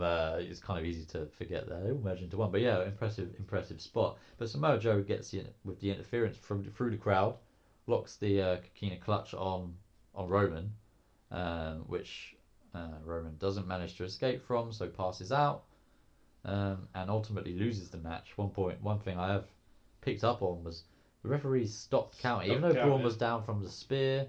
I think it was the spear. He stopped counting when Joe came out. Braun was down for a good 2 minutes, but somehow the ref continues his count after Roman's down, and we see Braun win the match, which I wasn't against, but I just thought it was a little bit of a plot hole. So I know that it's easy to say in retrospect, but I did wonder whether Joe would come out when they were at the top of the stage. Yeah. And Roman was going for the first spear, just because my initial thought, like we said last week, was why was this match happening? Because if there was going to be a clean finish, how does it benefit the loser of this match? We want all four of these guys going into the match strong. Yeah. How does, say, Braun Strowman? Because let's face it, Roman was going to win. He'd already done the spear. Yeah. And Strowman was down for 2 minutes, so he was going to win. So yeah, having Joe interfere to kind of blur the finish was good, but I just kind of wondered, did we really need that match? Yeah. Where is it going to go next week? Well, this is what I was just thinking this through. Last week we saw Roman win the triple threat. This week we've seen Braun beat Roman in the last man stand with Joe interfering. So I imagine next week we'll probably see Joe versus Roman, with Joe getting the win with Braun's help, and then then the week after that, I guess there's one more Raw after that, isn't there? No, I think No, next I don't week think there is. No, there isn't. Okay, so well, Next week's the go home. eventually we're going to have to see all four of these guys at the same time, right? Yeah. Maybe, yeah. I wouldn't be surprised. I wouldn't be surprised if we did not see Lesnar next week. Well, yeah, maybe 3 weeks in a row is a bit of a stretch. Yeah, for I mean, him. I don't think that's in his contract. I don't think that's happened since Yeah. 2004. So last week we touched on the Fatal 4-Way. We had a little bit of prediction. We even made a bet, Matt. Yeah. You and I think Aiden, you got in on that one on the sly as well. You got a tenner on Roman. I went with Braun, and Aiden, you went with Joe. None of us went with Brock. Still thinking that? Oh, 100%. Roman Reigns is going in. Samoa Joe for me. I'm sticking to my guns. I still think Braun. I think he's too early for Braun. I think I said last week I'm least intrigued in Braun as champion. Well, we'll see. Obviously, as we say, SummerSlam 2 weeks away. Looking forward to the whole card, but that match particularly holds some intrigue. Come on and fight back. No starting over again. We'll take it right back from the ones we're again. It's time to rise up, even though they left us for dead. This is our last. So moving on from Raw then, SmackDown Live on Tuesday night, again from Toronto in the same arena. Starts off much like Raw does, with a promo. This time John Cena. Again, great reaction. Seems to be the norm with the first promo out on the shows these days. Cena's promo, I thought, a bit corny, a bit old Cena-ish, but you know, he got his message across. Hayden, I think you mentioned earlier to me that you weren't too keen on this. No, he was just a bit too light-hearted and jokey for me. Yeah, he'd just lost to Nakamura the week before. He's lost his opportunity to become the 17-time world champion, which would put him out there on his own as the record holder. and he was just a bit like, "Nah, I tried. Nakamura hits really hard. I lost." Yeah, he was very casual about it. Yeah, I think he had to be with that crowd. I think the crowd were going to get on him from the moment go. So I guess we kind of now know, and we assumed from the end of the post SmackDown happenings last week that they were going Cena versus Corbin at SummerSlam, which now definitely seems we're going that way. As Baron Corbin interrupts, new music for Baron Corbin. Didn't really hear much of it. Couldn't really figure out what was going on. No, it was a slow intro one. Yeah, he had which a I've weird never- like chanty sort of sound at the beginning, and then there was. Well, why change it? I thought his music was good. I before. quite Yeah. liked his old music. I thought it suited him really well. So Agreed. it's a bit of a shame. Cena and Corbin go back and forth. Cena ends up calling Baron skinny fat, overrated, dumpster fire. Which I think was a sign in the crowd. The dumpster fire bit certainly was. Can anybody shed any light on what the relevance of dumpster fire is? Well, I don't know, but skinny fat has never been a thing, though. It has. In that skinny fat, when you don't have much muscle and you've got fat on top of you. What Well, muscle you I would do say have. Aiden's skinny, I'm fat. There's no in between that. I think I'm probably the in between them. For reference, I can't remember if it was either AJ Styles or Dean Ambrose, but one of them used it on Ellsworth towards the end of last year. No muscle definition, I think, is what it means essentially. I don't know if you noticed, but Baron Corbin has wrestled with a shirt on for the last few months. Pretty much since the brand split. Yeah. So I can understand a sleeveless shirt. Yeah. I don't know where Corbin's finishes. It's like just there's nipple. It's just covering the nipples. Yeah. For me, it goes in too far. Sorry about that. I just observed it and I put it down on paper. Maybe we'll cut that bit out. The new fashion files from PWP, everyone. But yeah, just going back to Corbin and his physique. I don't know if either of you saw it on Twitter this week with Finn Balor. Finn tweeted on Sunday that it was Sunday and he'd forgotten to do his ab crunches with a sad face emoji. Baron Corbin replied with something witty and weird, but Finn came back and said, maybe you could lend me some of your mass that you're hiding under your shirt, which Baron didn't take too kindly to. A little bit weird that there's faces now, two faces in the space of a few days have fat shamed Baron, who's by no means fat. Let's put it out there. Baron Corbin. I'm just going to put it out there. I do not like fat shaming.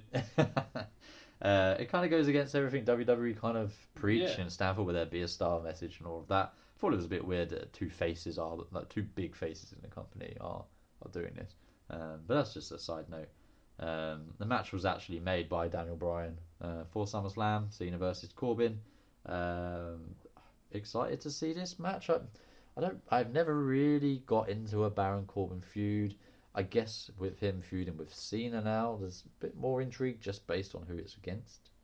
I'm not really looking forward to this one. I think it's going to be sort of early on in the card as well. I think this has probably got the makings of a very similar sort of Cena versus Rusev sort of feud, where they build Baron up, and you kind of think he's going to win, and you would actually quite like to see him get the win, but then he doesn't. I can see this Cena beating Corbin and Corbin cashing in later on in the night. There's been a lot of talk about this. It makes sense to suggest that, but I really don't want to see that. I don't want to see Corbin cashing in now because he is nowhere near ready to be WWE champion. And Jinder is. You make a good point. No, and Matt Jinder isn't.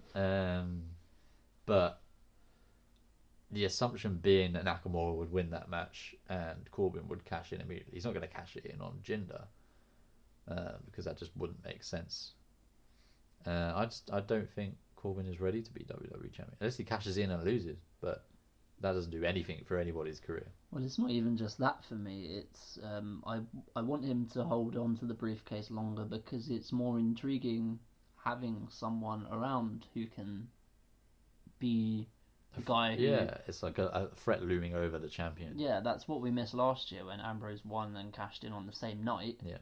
Then you go the whole year without this, and it's... I would definitely much prefer him to hang on to it maybe towards sometime around the turn of the year or Survivor Series. See, for me, I think they're going to do the early cash in with them, and then I think they're going Hold to out play the on the long women. game with the women's. Maybe, yeah. I don't personally. I wouldn't want to see that. I don't think they've invested enough time in Baron Corbin's character and even his in-ring stuff. Like, he's not by any means a bad superstar, bad wrestler, but I don't really care about him.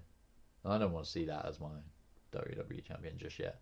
They can do it if they can Especially do a good coming job off the back of what we've had. and then Not care Orton about that. before. Yeah, Orton exactly. a bit It would just flat. be a pretty, really, really flat run of WWE champions. Especially seeing as we started the year with AJ Styles, who's Exactly. the most over guy on SmackDown, Yeah, and then it's progressively got us on Cena, then Wyatt, and then Orton. It's just Yeah. be going downhill from there. We need to put it on Kevin Owens. That's what needs to happen.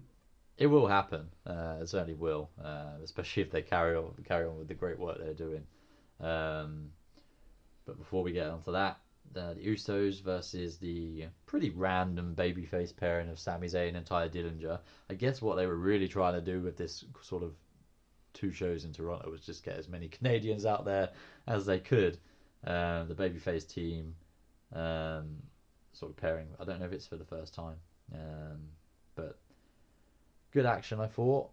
Ty Dillinger looked pretty impressive, but the Usos just again looked really, really good. Yeah, I don't think they've looked bad since their heel turn. I do not think they've looked bad in a match. I think they've looked strong. They look like arse kickers in a match. Yeah, they're very aggressive and they know how to kind of get the job done. Yeah, and they're sort of, I don't know if you'd call it their finisher, but they're sort of double team where one of them plants. I still can't tell the difference. I'm really sorry. One of them attacks the knee, and then the Tequila Sunrise is locked on. I think that's really impactful. It looks really good. It's so different. It's You a never really see it. It's a heel maneuver. Yeah, exactly. Yeah. Because it's like They you're, come and take the knee from deliberately behind. setting out to injure your opponent's knee, Yeah. which we've seen them do with American Alpha. Although I didn't like that JBL said that they did it to American Alpha a few years ago. Yeah, JBL getting his timeline a little bit wrong on that one. But the Usos pick up the win via submission. The only thing I had a problem with this is I saw it on Twitter as well after.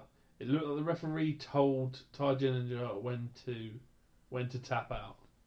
Yeah, I mean it wouldn't surprise me. Personally, I've not seen that.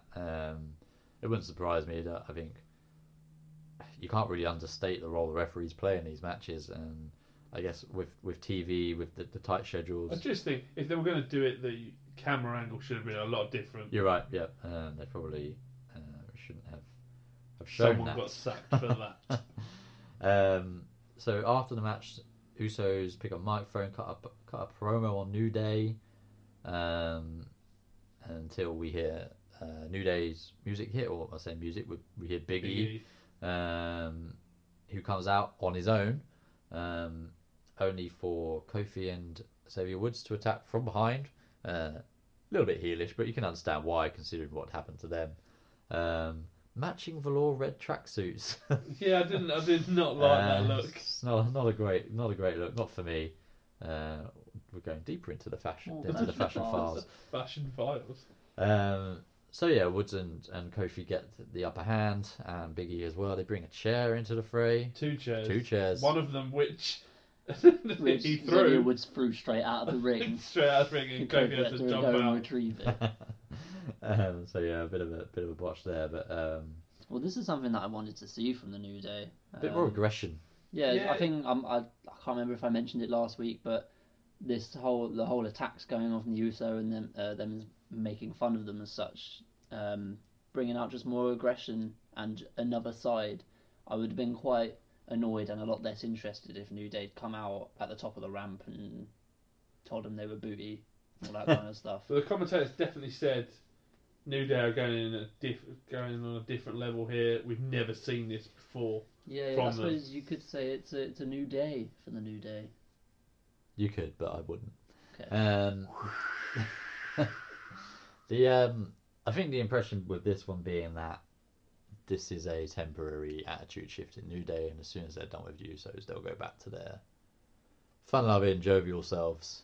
We'll see the Bootios again. We'll see Bootios. We haven't seen Bootios for a while. Renee Young interviewing Randy Orton backstage then. My first note with this one is that there was a considerably larger pop for Renee than there was for Randy Orton.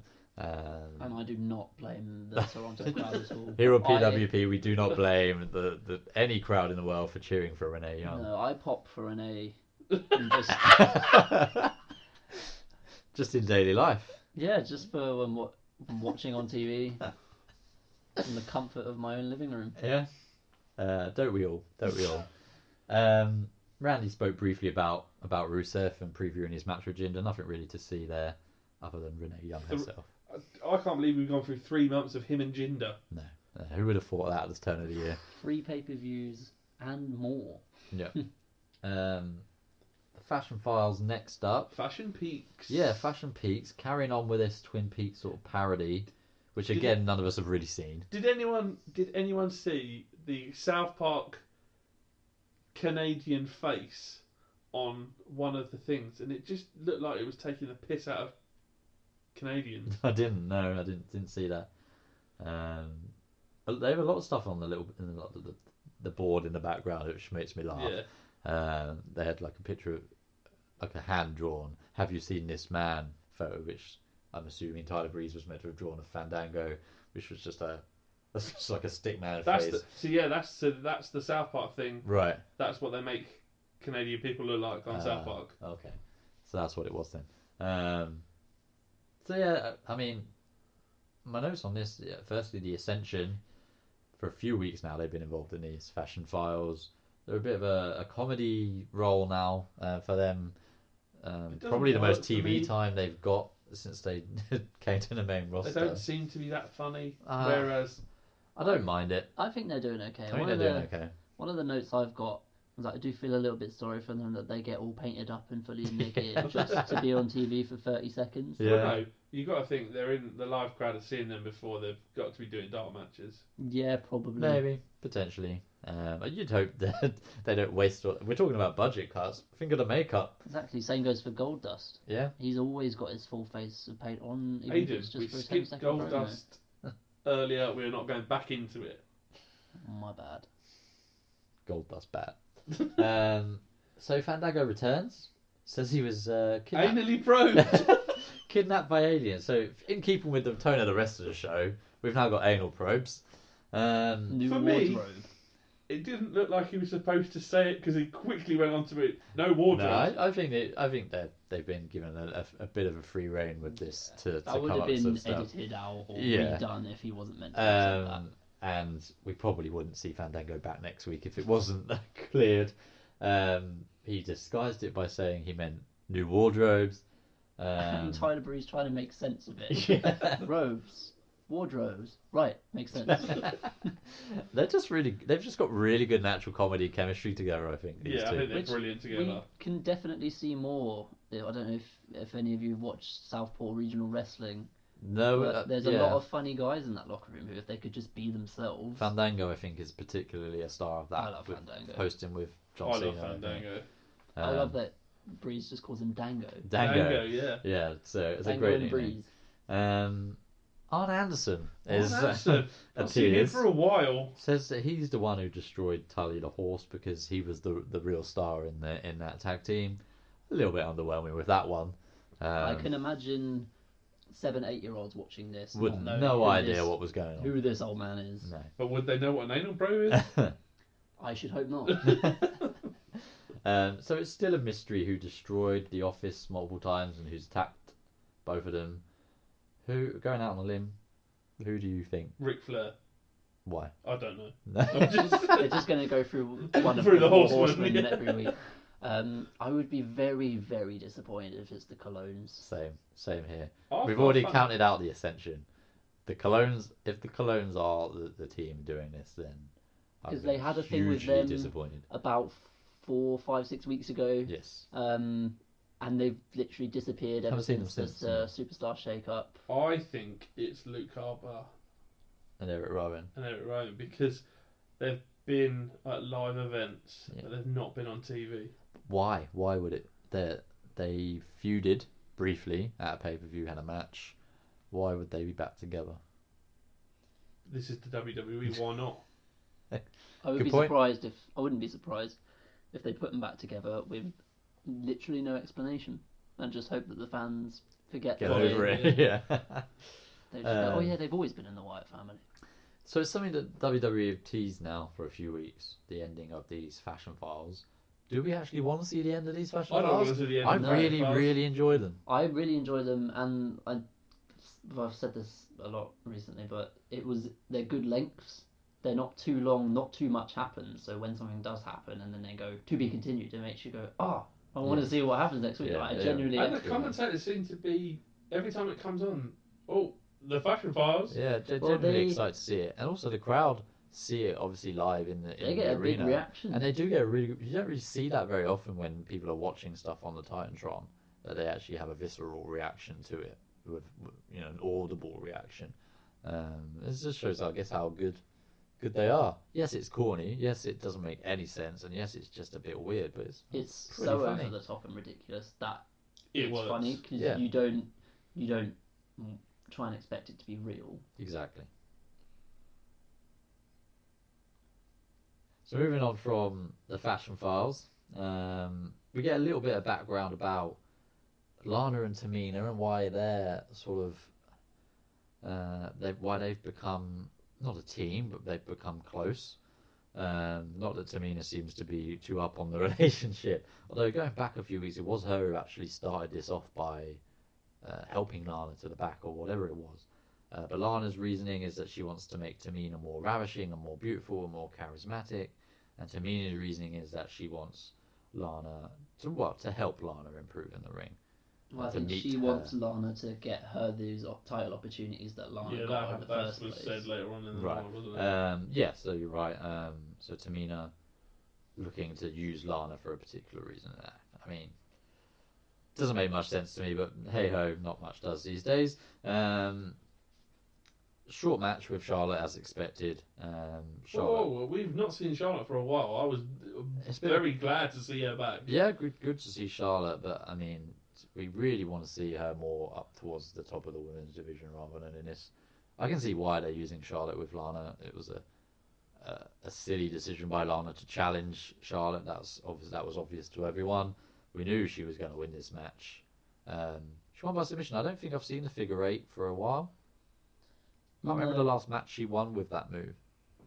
And she seemed to bridge. She bridged extra. Yeah, that looked like it really did quite hurt. Yeah. What do we think of Lana, by the way, as an in-ring competitor? It doesn't work. No. Yeah, I do wonder where they're going, which I suppose they have explained a bit more this week. But it's just she hasn't even come close to beating anyone. Every week it's a bit of a joke, but Arguably, she came close to beating Naomi. she came close to beating Naomi. But I also thought that with the explanation they gave of she just wants to get better, she wants to be the best. It's a bit of a babyface storyline, in that she. It is, but she's so bad that no crowd would ever get behind her. Yeah, I can see that. It's just a bit, where it kind of like Enzo, in that can't necessarily take him seriously as a singles person That's a- now. Bit of a dig at Enzo there. He's not that bad. No, but in the way that now that he doesn't have Cass, and he has to kind of maybe go on his own. Every time he has tried on his own, he's just been beaten and destroyed. So where do you really go with him, and where do you go with Lana? Yeah, is it just me who thinks that maybe Lana is better than what she's actually showing us, what she's being told to show us at the moment? Well, she's been down. She went down to NXT, and they're not going to have promoted her from NXT if she's not any good. Wow. No. Well, this was only her 7th televised match. Yeah.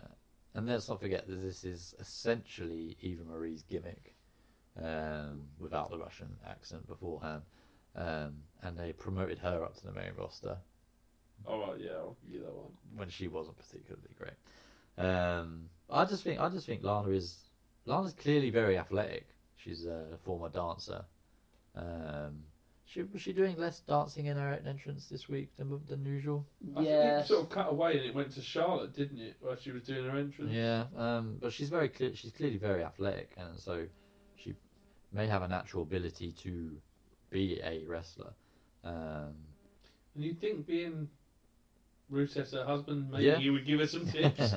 So I personally, that's plays into the reason why I think maybe she can show more than what she is being allowed to show at the moment, because her storyline is that she's so bad, and that we're going to see her improve over the weeks and months. Let's hope so, because she can't get much worse. and there's only so much life you can get out of this kind of story. I guess so. So next up, Shane McMahon says he's going to lay down the law to Kevin Owens and AJ Styles about their match at SummerSlam for the US title, with Shane as special referee. It comes out, great reaction for Shane. They even chanting his name in Toronto, and he says thanks. Shane is one of the few, I guess, who can acknowledge the crowd reaction he gets, a bit like John Cena does, you know. Brings out Kevin Owens, who obviously is Canadian, but at the same time is such a brilliant heel. We said last week he'd started to get boos. Not this week. No. Full on crowd support for Kevin Owens. Did anyone notice Kevin Owens' staging had gone back to his original staging this week? He's I did. lost not the face of America. America. No, I didn't notice that actually. Because I did Good wonder point. how they would keep that going without him having the title. Yeah. So it's gone back to his old red and black strobing, whatever. Yeah. And then AJ comes out, obviously, again, great reaction for him.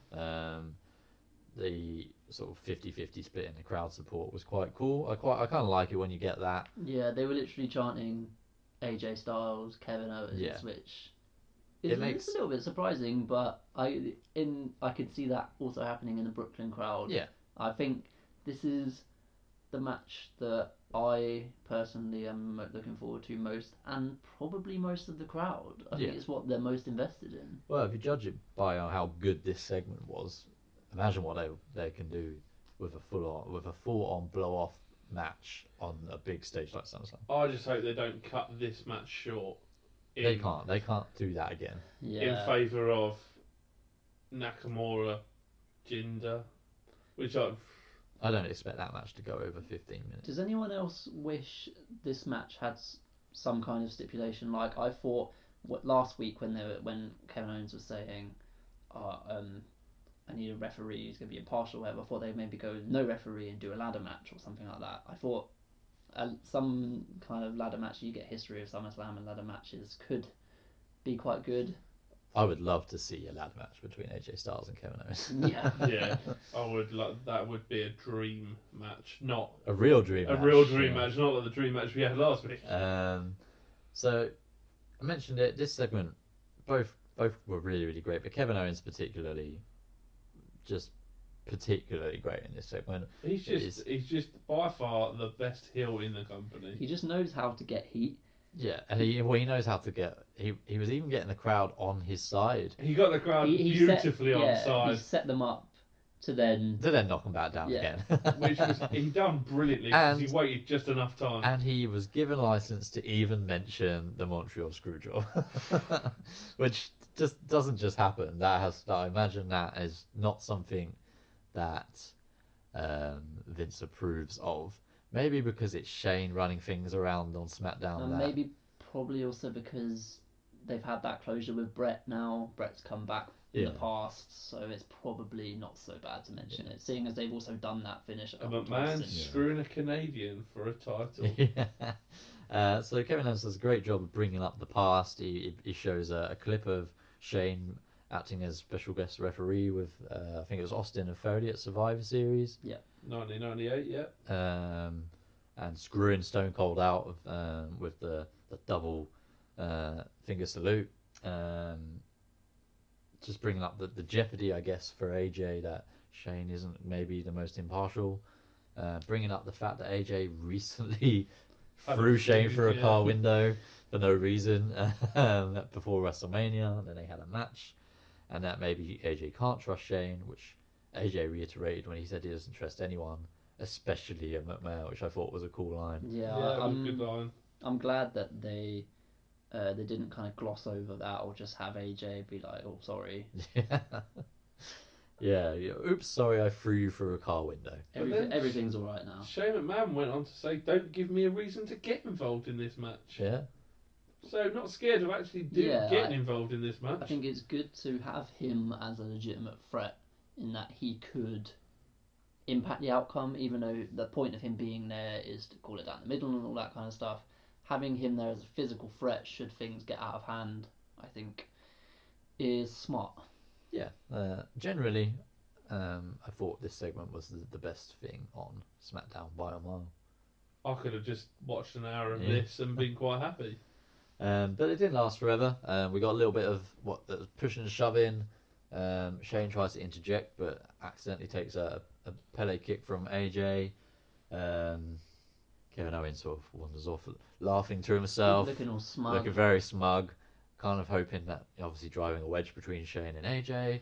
Crowd chanting to AJ, "You screwed Shane." Yeah, you screwed Shane. But yeah, I thought it was a pretty cool touch.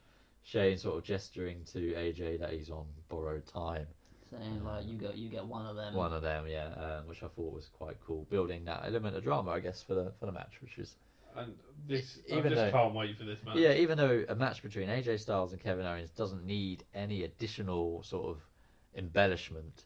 Doesn't need glossing. No, you get that with Shane being special guest referee. Yeah. That's what I'm looking for. You're right. This is the most anticipated match at If they SummerSlam. give the match time, there's absolutely no reason why they can't steal the show with this. Okay. This definitely will be the show stealer. I hope so. We'd kind of been hoping we'd see that for the last few matches, and it hasn't quite happened for one reason or another. I think that's been deliberate though. So hopefully this one will certainly live up to the hype. So moving on from that, next up I think was correct me if I'm wrong, Carmella versus Naomi. Yep, that was. Which I don't know how I feel about the Money in the Bank holder facing the champion in a non-title match. Keep it away from. Yeah, I think it's a bit strange. I can kind of understand why that Carmella would have challenged Naomi or whatever. The match itself, it was a bit sloppy. Yeah, Natalia looking on as well. Yeah. Why can't they look at a TV straight? Front on. They can't You can't have do to it. stand They have to sideways. stand side on. With your neck broken. Yeah. Yeah. I mean, I've never watched a TV like that unless I'm in a pub. Yeah, if you can't get a better Better view. view. Yeah. The one thing I did like about this was the slide and slap. Yeah. Yeah. Thought that was quite cool. Something Naomi's introduced lately. Yeah. So this match wasn't particularly long. Wasn't particularly great, but it was fairly significant in that it marked the return of James Ellsworth. Did you think you'd ever use those words, by the way? Significant return of James Ellsworth. I did not, but I'm quite glad to see Ellsworth back. I think Carmella has she's probably lost a little bit in James Ellsworth not being there. I don't want her to be with him forever. James Ellsworth does. But you know, Big I think there's still some length to that story that they can get something out of. So Ellsworth returns, actually costs Naomi the match, kinda. Bit of a botch. Yeah, it doesn't really seem to touch Naomi in any way, who takes a tumble regardless. Maybe he was just pulling on the rope. Maybe he was. But Carmella picks up the win after a super kick after the distraction. You know, builds some heat for Carmella. Doesn't do much for Naomi going into SummerSlam, but we know what Naomi's capable of. I'm sure she'll have a decent-ish match with Natalia. I'm not particularly enthralled by the storyline. Yeah, to be honest, I wouldn't be surprised if this was a pre-show match. No, yeah, I I was wouldn't. about to say that. I With wouldn't the be 2 hour surprised. pre-show, it's gonna. There's got to be a few matches on there. Yeah, I would say maybe this with Cass and Big Show, maybe. and the cruiserweight. I don't see them putting Cash and Big Show on pre-show purely because Enzo's in the shark cage. Oh yeah, they want the crowd to come maybe in. not. Maybe not. Maybe that would be the show opener. They like to open a show with Enzo, I think, because it gets the crowd going, Especially in Brooklyn. Yeah. So that led us on, I believe, to Jinder versus Randy, right? No, well, we had the Natty, Carmella, and James backstage. Oh, Yeah, we had yeah. a little bit of an altercation where I think Natty said that she was going to give Carmella a chin like Ellsworth, which we've Well, she heard. called him a chinless, turtle-faced freak of a friend, sticking his nose in where it didn't belong. Well, there you go. Be a star, ladies and gentlemen.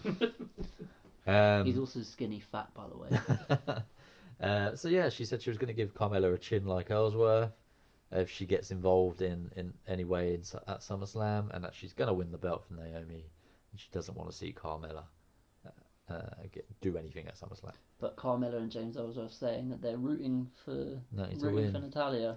It seems like slightly sarcastic at the time. Well, maybe they think that they Just a got bit a better of mind chance. games. better chance. Beating Yeah. Natty. We'll see. So yeah, moving on to it was Jinder and Randy, right? No, again, we went on to a pretty poor interview with Renee and Nakamura. Yes. Yeah, there was a sit down with Nakamura. You say pretty poor. Is that just, do you think, because of Nakamura's language barrier? Oh yeah, it's definitely because of that. I just feel that they could book him so differently. Just don't have him talking, or give him a mouthpiece. He doesn't need to be talking, and like this just didn't make sense. It just Do you stick him in the Titus brand? we're not going to go that far because they're on different shows, obviously. Oh yeah, otherwise it's a Otherwise, it's a dead done set. deal. Yeah. Yeah. But yeah, I just don't like him talking. No? I thought it was okay. I thought his English was actually Yeah, better. when than you before. compare him to Tozawa, just even like his inflection and the way he speaks, the way he gets his words across is a lot more natural than Tozawa's. Yeah. But yeah, I think his delivery was good. The script was okay. It was all about, I've always wanted to be in WWE. I got to beat John Cena, like the best guy that they've got. Whatever. It was okay.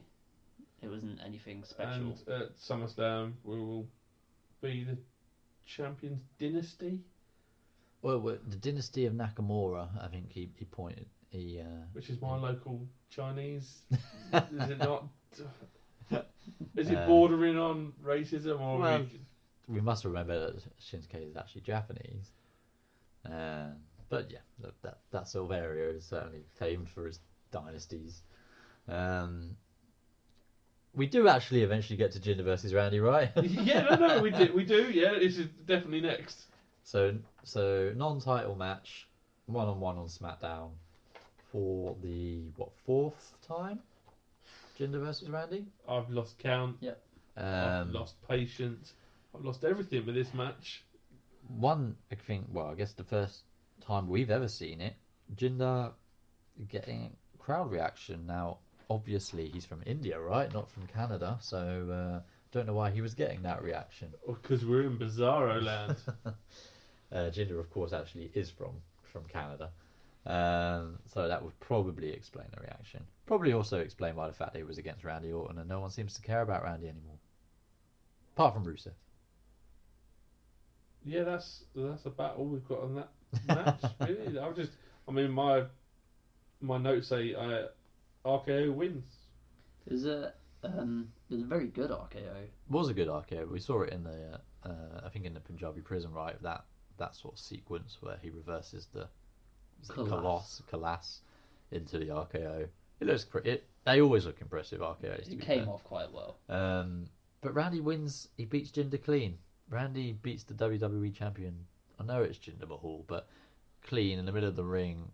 Doesn't do anything for the championship, right? It doesn't do anything for Jinder Mahal going into SummerSlam. No. There was no distraction from Shinsuke or anything like that. It was a clean victory. I don't have a problem with this because Jinder's rubbish. Jinder didn't have Singh brothers. It gives Randy that closure.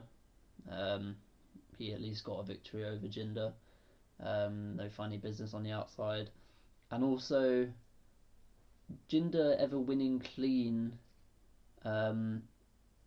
doesn't do as much for him, in that you then take away a lot of his heat. you could have the story in that we don't see the Singh brothers next week on SmackDown either, and then they come out of nowhere to interfere in SummerSlam. Not saying necessarily that he wins that way, but just I think having him lose so cleanly isn't a bad thing.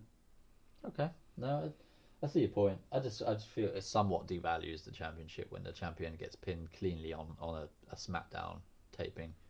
You do have to remember with that they did get pinned cleanly by the previous champion, the 13-time champion. So it's not as if he was losing to Ty Dillinger or someone random like that. Fair enough. Yeah, agreed. So yeah, Orton picks up the win. Very, very slowly makes his way up the ramp. You could see this coming from a mile off. We could, and then we thought maybe it's not happening because it took a while to happen. It took a long time, and then the little trademark thing comes up in the right hand corner, the bottom right corner, and we get to about 4 seconds left of the show, and then bam, Rusev with a kick to Randy from backstage, and then we don't see any more. So I don't know if there's been any sort of extra showing on the network or WWE.com this week. Seen any. I've not seen anything. We're assuming that something. Well, I guess 205 is taped after SmackDown, isn't it? Yes. So I'm assuming that ended there. I don't know. Remains to be seen. Rusev versus Randy at SummerSlam, with Jinder going into an angle with Shinsuke. Not much build up to either of these two matches. Probably other than AJ and Kevin Owens, I guess, and Cena Corbin, there's 4 big SmackDown matches for SummerSlam, and half of them, in fact 3 of them if you include Cena Corbin, really with no decent build up yet. No, there was next to no enhancement on those 2 storylines, the Orton, Rusev, Nakamura, Jinder. There was just not until the last few seconds. I liked that Rusev came out, kicked him, and it disappeared. It cut straight from there. It didn't hang around for a bit and watched Rusev taunt the crowd or whatever. It was like a good shocking ending. But yeah, there was just not much of there hasn't been much of a build, and I'm not really 100% sure as to why. Battleground was the last pay-per-view we saw, and they haven't had time to do anything after. SmackDown are a bit of a disadvantage, I guess, in that aspect, in that they haven't had the same time that Raw have had to build their feud. Great Balls of Fire being, 2 to 3 weeks before Battleground. Yeah. So Raw have had a little bit of extra time to build, which has probably helped them. If you think of the matches that they've got, And with the feuds they've built to. Being the worst pay-per-view I've seen in many years. So yeah, SmackDown probably have been slightly hindered in that fact. Jindered. They've been hindered by Jinder. It's not all his fault. Let's put it that way. So yeah, that brings us to the end of SmackDown then, and the end of the action in terms of the heavyweights, because we all know the cruiserweights are a completely separate roster, right? Yeah. What did we think of the action this week? Generally, I thought Raw was one of the best Raws I've seen for a long time. SmackDown, maybe not so much. A couple of things which stood out, but other than that, maybe not the best show. Yeah, I thought Raw was good. I thought SmackDown, I could have done with more Kevin Owens, AJ. I think we all could have done. Yeah, Raw was the better show for me this week. I thought both shows were good. How much better do shows feel when you have a crowd that's lively and more into it? They certainly were lively. Regardless of how good the show is, it always feels better if you've got a crowd who are into it. They can be into it, but sometimes they can try and take over. They can try and take over, which takes away from the action in the ring, which can be quite distracting. I didn't think they really went that far into it. Other than the Bailey thing, I thought all of their sort of chants and songs and things were, and crowd reactions were in good taste, or at least were, didn't take away from what we saw. They weren't trying to necessarily get the focus on themselves. No, which is fine. So thumbs up for Raw this week. Maybe thumbs towards the middle for SmackDown, right? Yeah, not the greatest. Excited for SummerSlam? Can't wait for SummerSlam. Very, yeah. It's looking like a very stacked card. I think when you just got to think of the matches, there's quite a few matches floating about, and there's matches that haven't been made yet that we're just assuming will be made. Yeah. Things like Rollins and Ambrose and Cesaro, Sheamus, maybe something to do with the Hardys, which might not be happening anymore. But yeah, it definitely seems like it's going to be quite a packed card, which has been the case since the brand split, really, in these cross-brand shows. Yeah, I'm certainly excited to see SummerSlam. As we said, one of the big four of the year, so it's, they always pull out all the stops for the big four. So hopefully we'll see some really good in-ring action, and hopefully some storylines will sort of move on. Yeah, I'm really excited. So that kind of brings us to the end of show 2. Well done, guys. Cheers. Yeah, we'll be back next week. If you fancy listening again, thanks for listening to the second one. Again, we want you to get involved, so please follow us on social media, on Twitter at @the_PWP, the People's Wrestling Podcast on Instagram. We'll be hosting the episode on SoundCloud. We're also now on iTunes, so please go subscribe, search for the People's Wrestling Podcast, and you'll find us there. So yeah, join us again next week. Again, we'll be touching on Raw and SmackDown. We'll hope to get some sort of hot topics to talk about next week, as well as some other new features which I've got in store for you guys. Oh, cannot wait. So hopefully next week we'll avoid the porn talk. I think that could be a regular feature. I think we should definitely skip the porn talk. Either way, we'll see if it remains in or not. That's what she said. And what better way to end the show? So thank you for listening, ladies and gentlemen. We've been PWP. See you next week.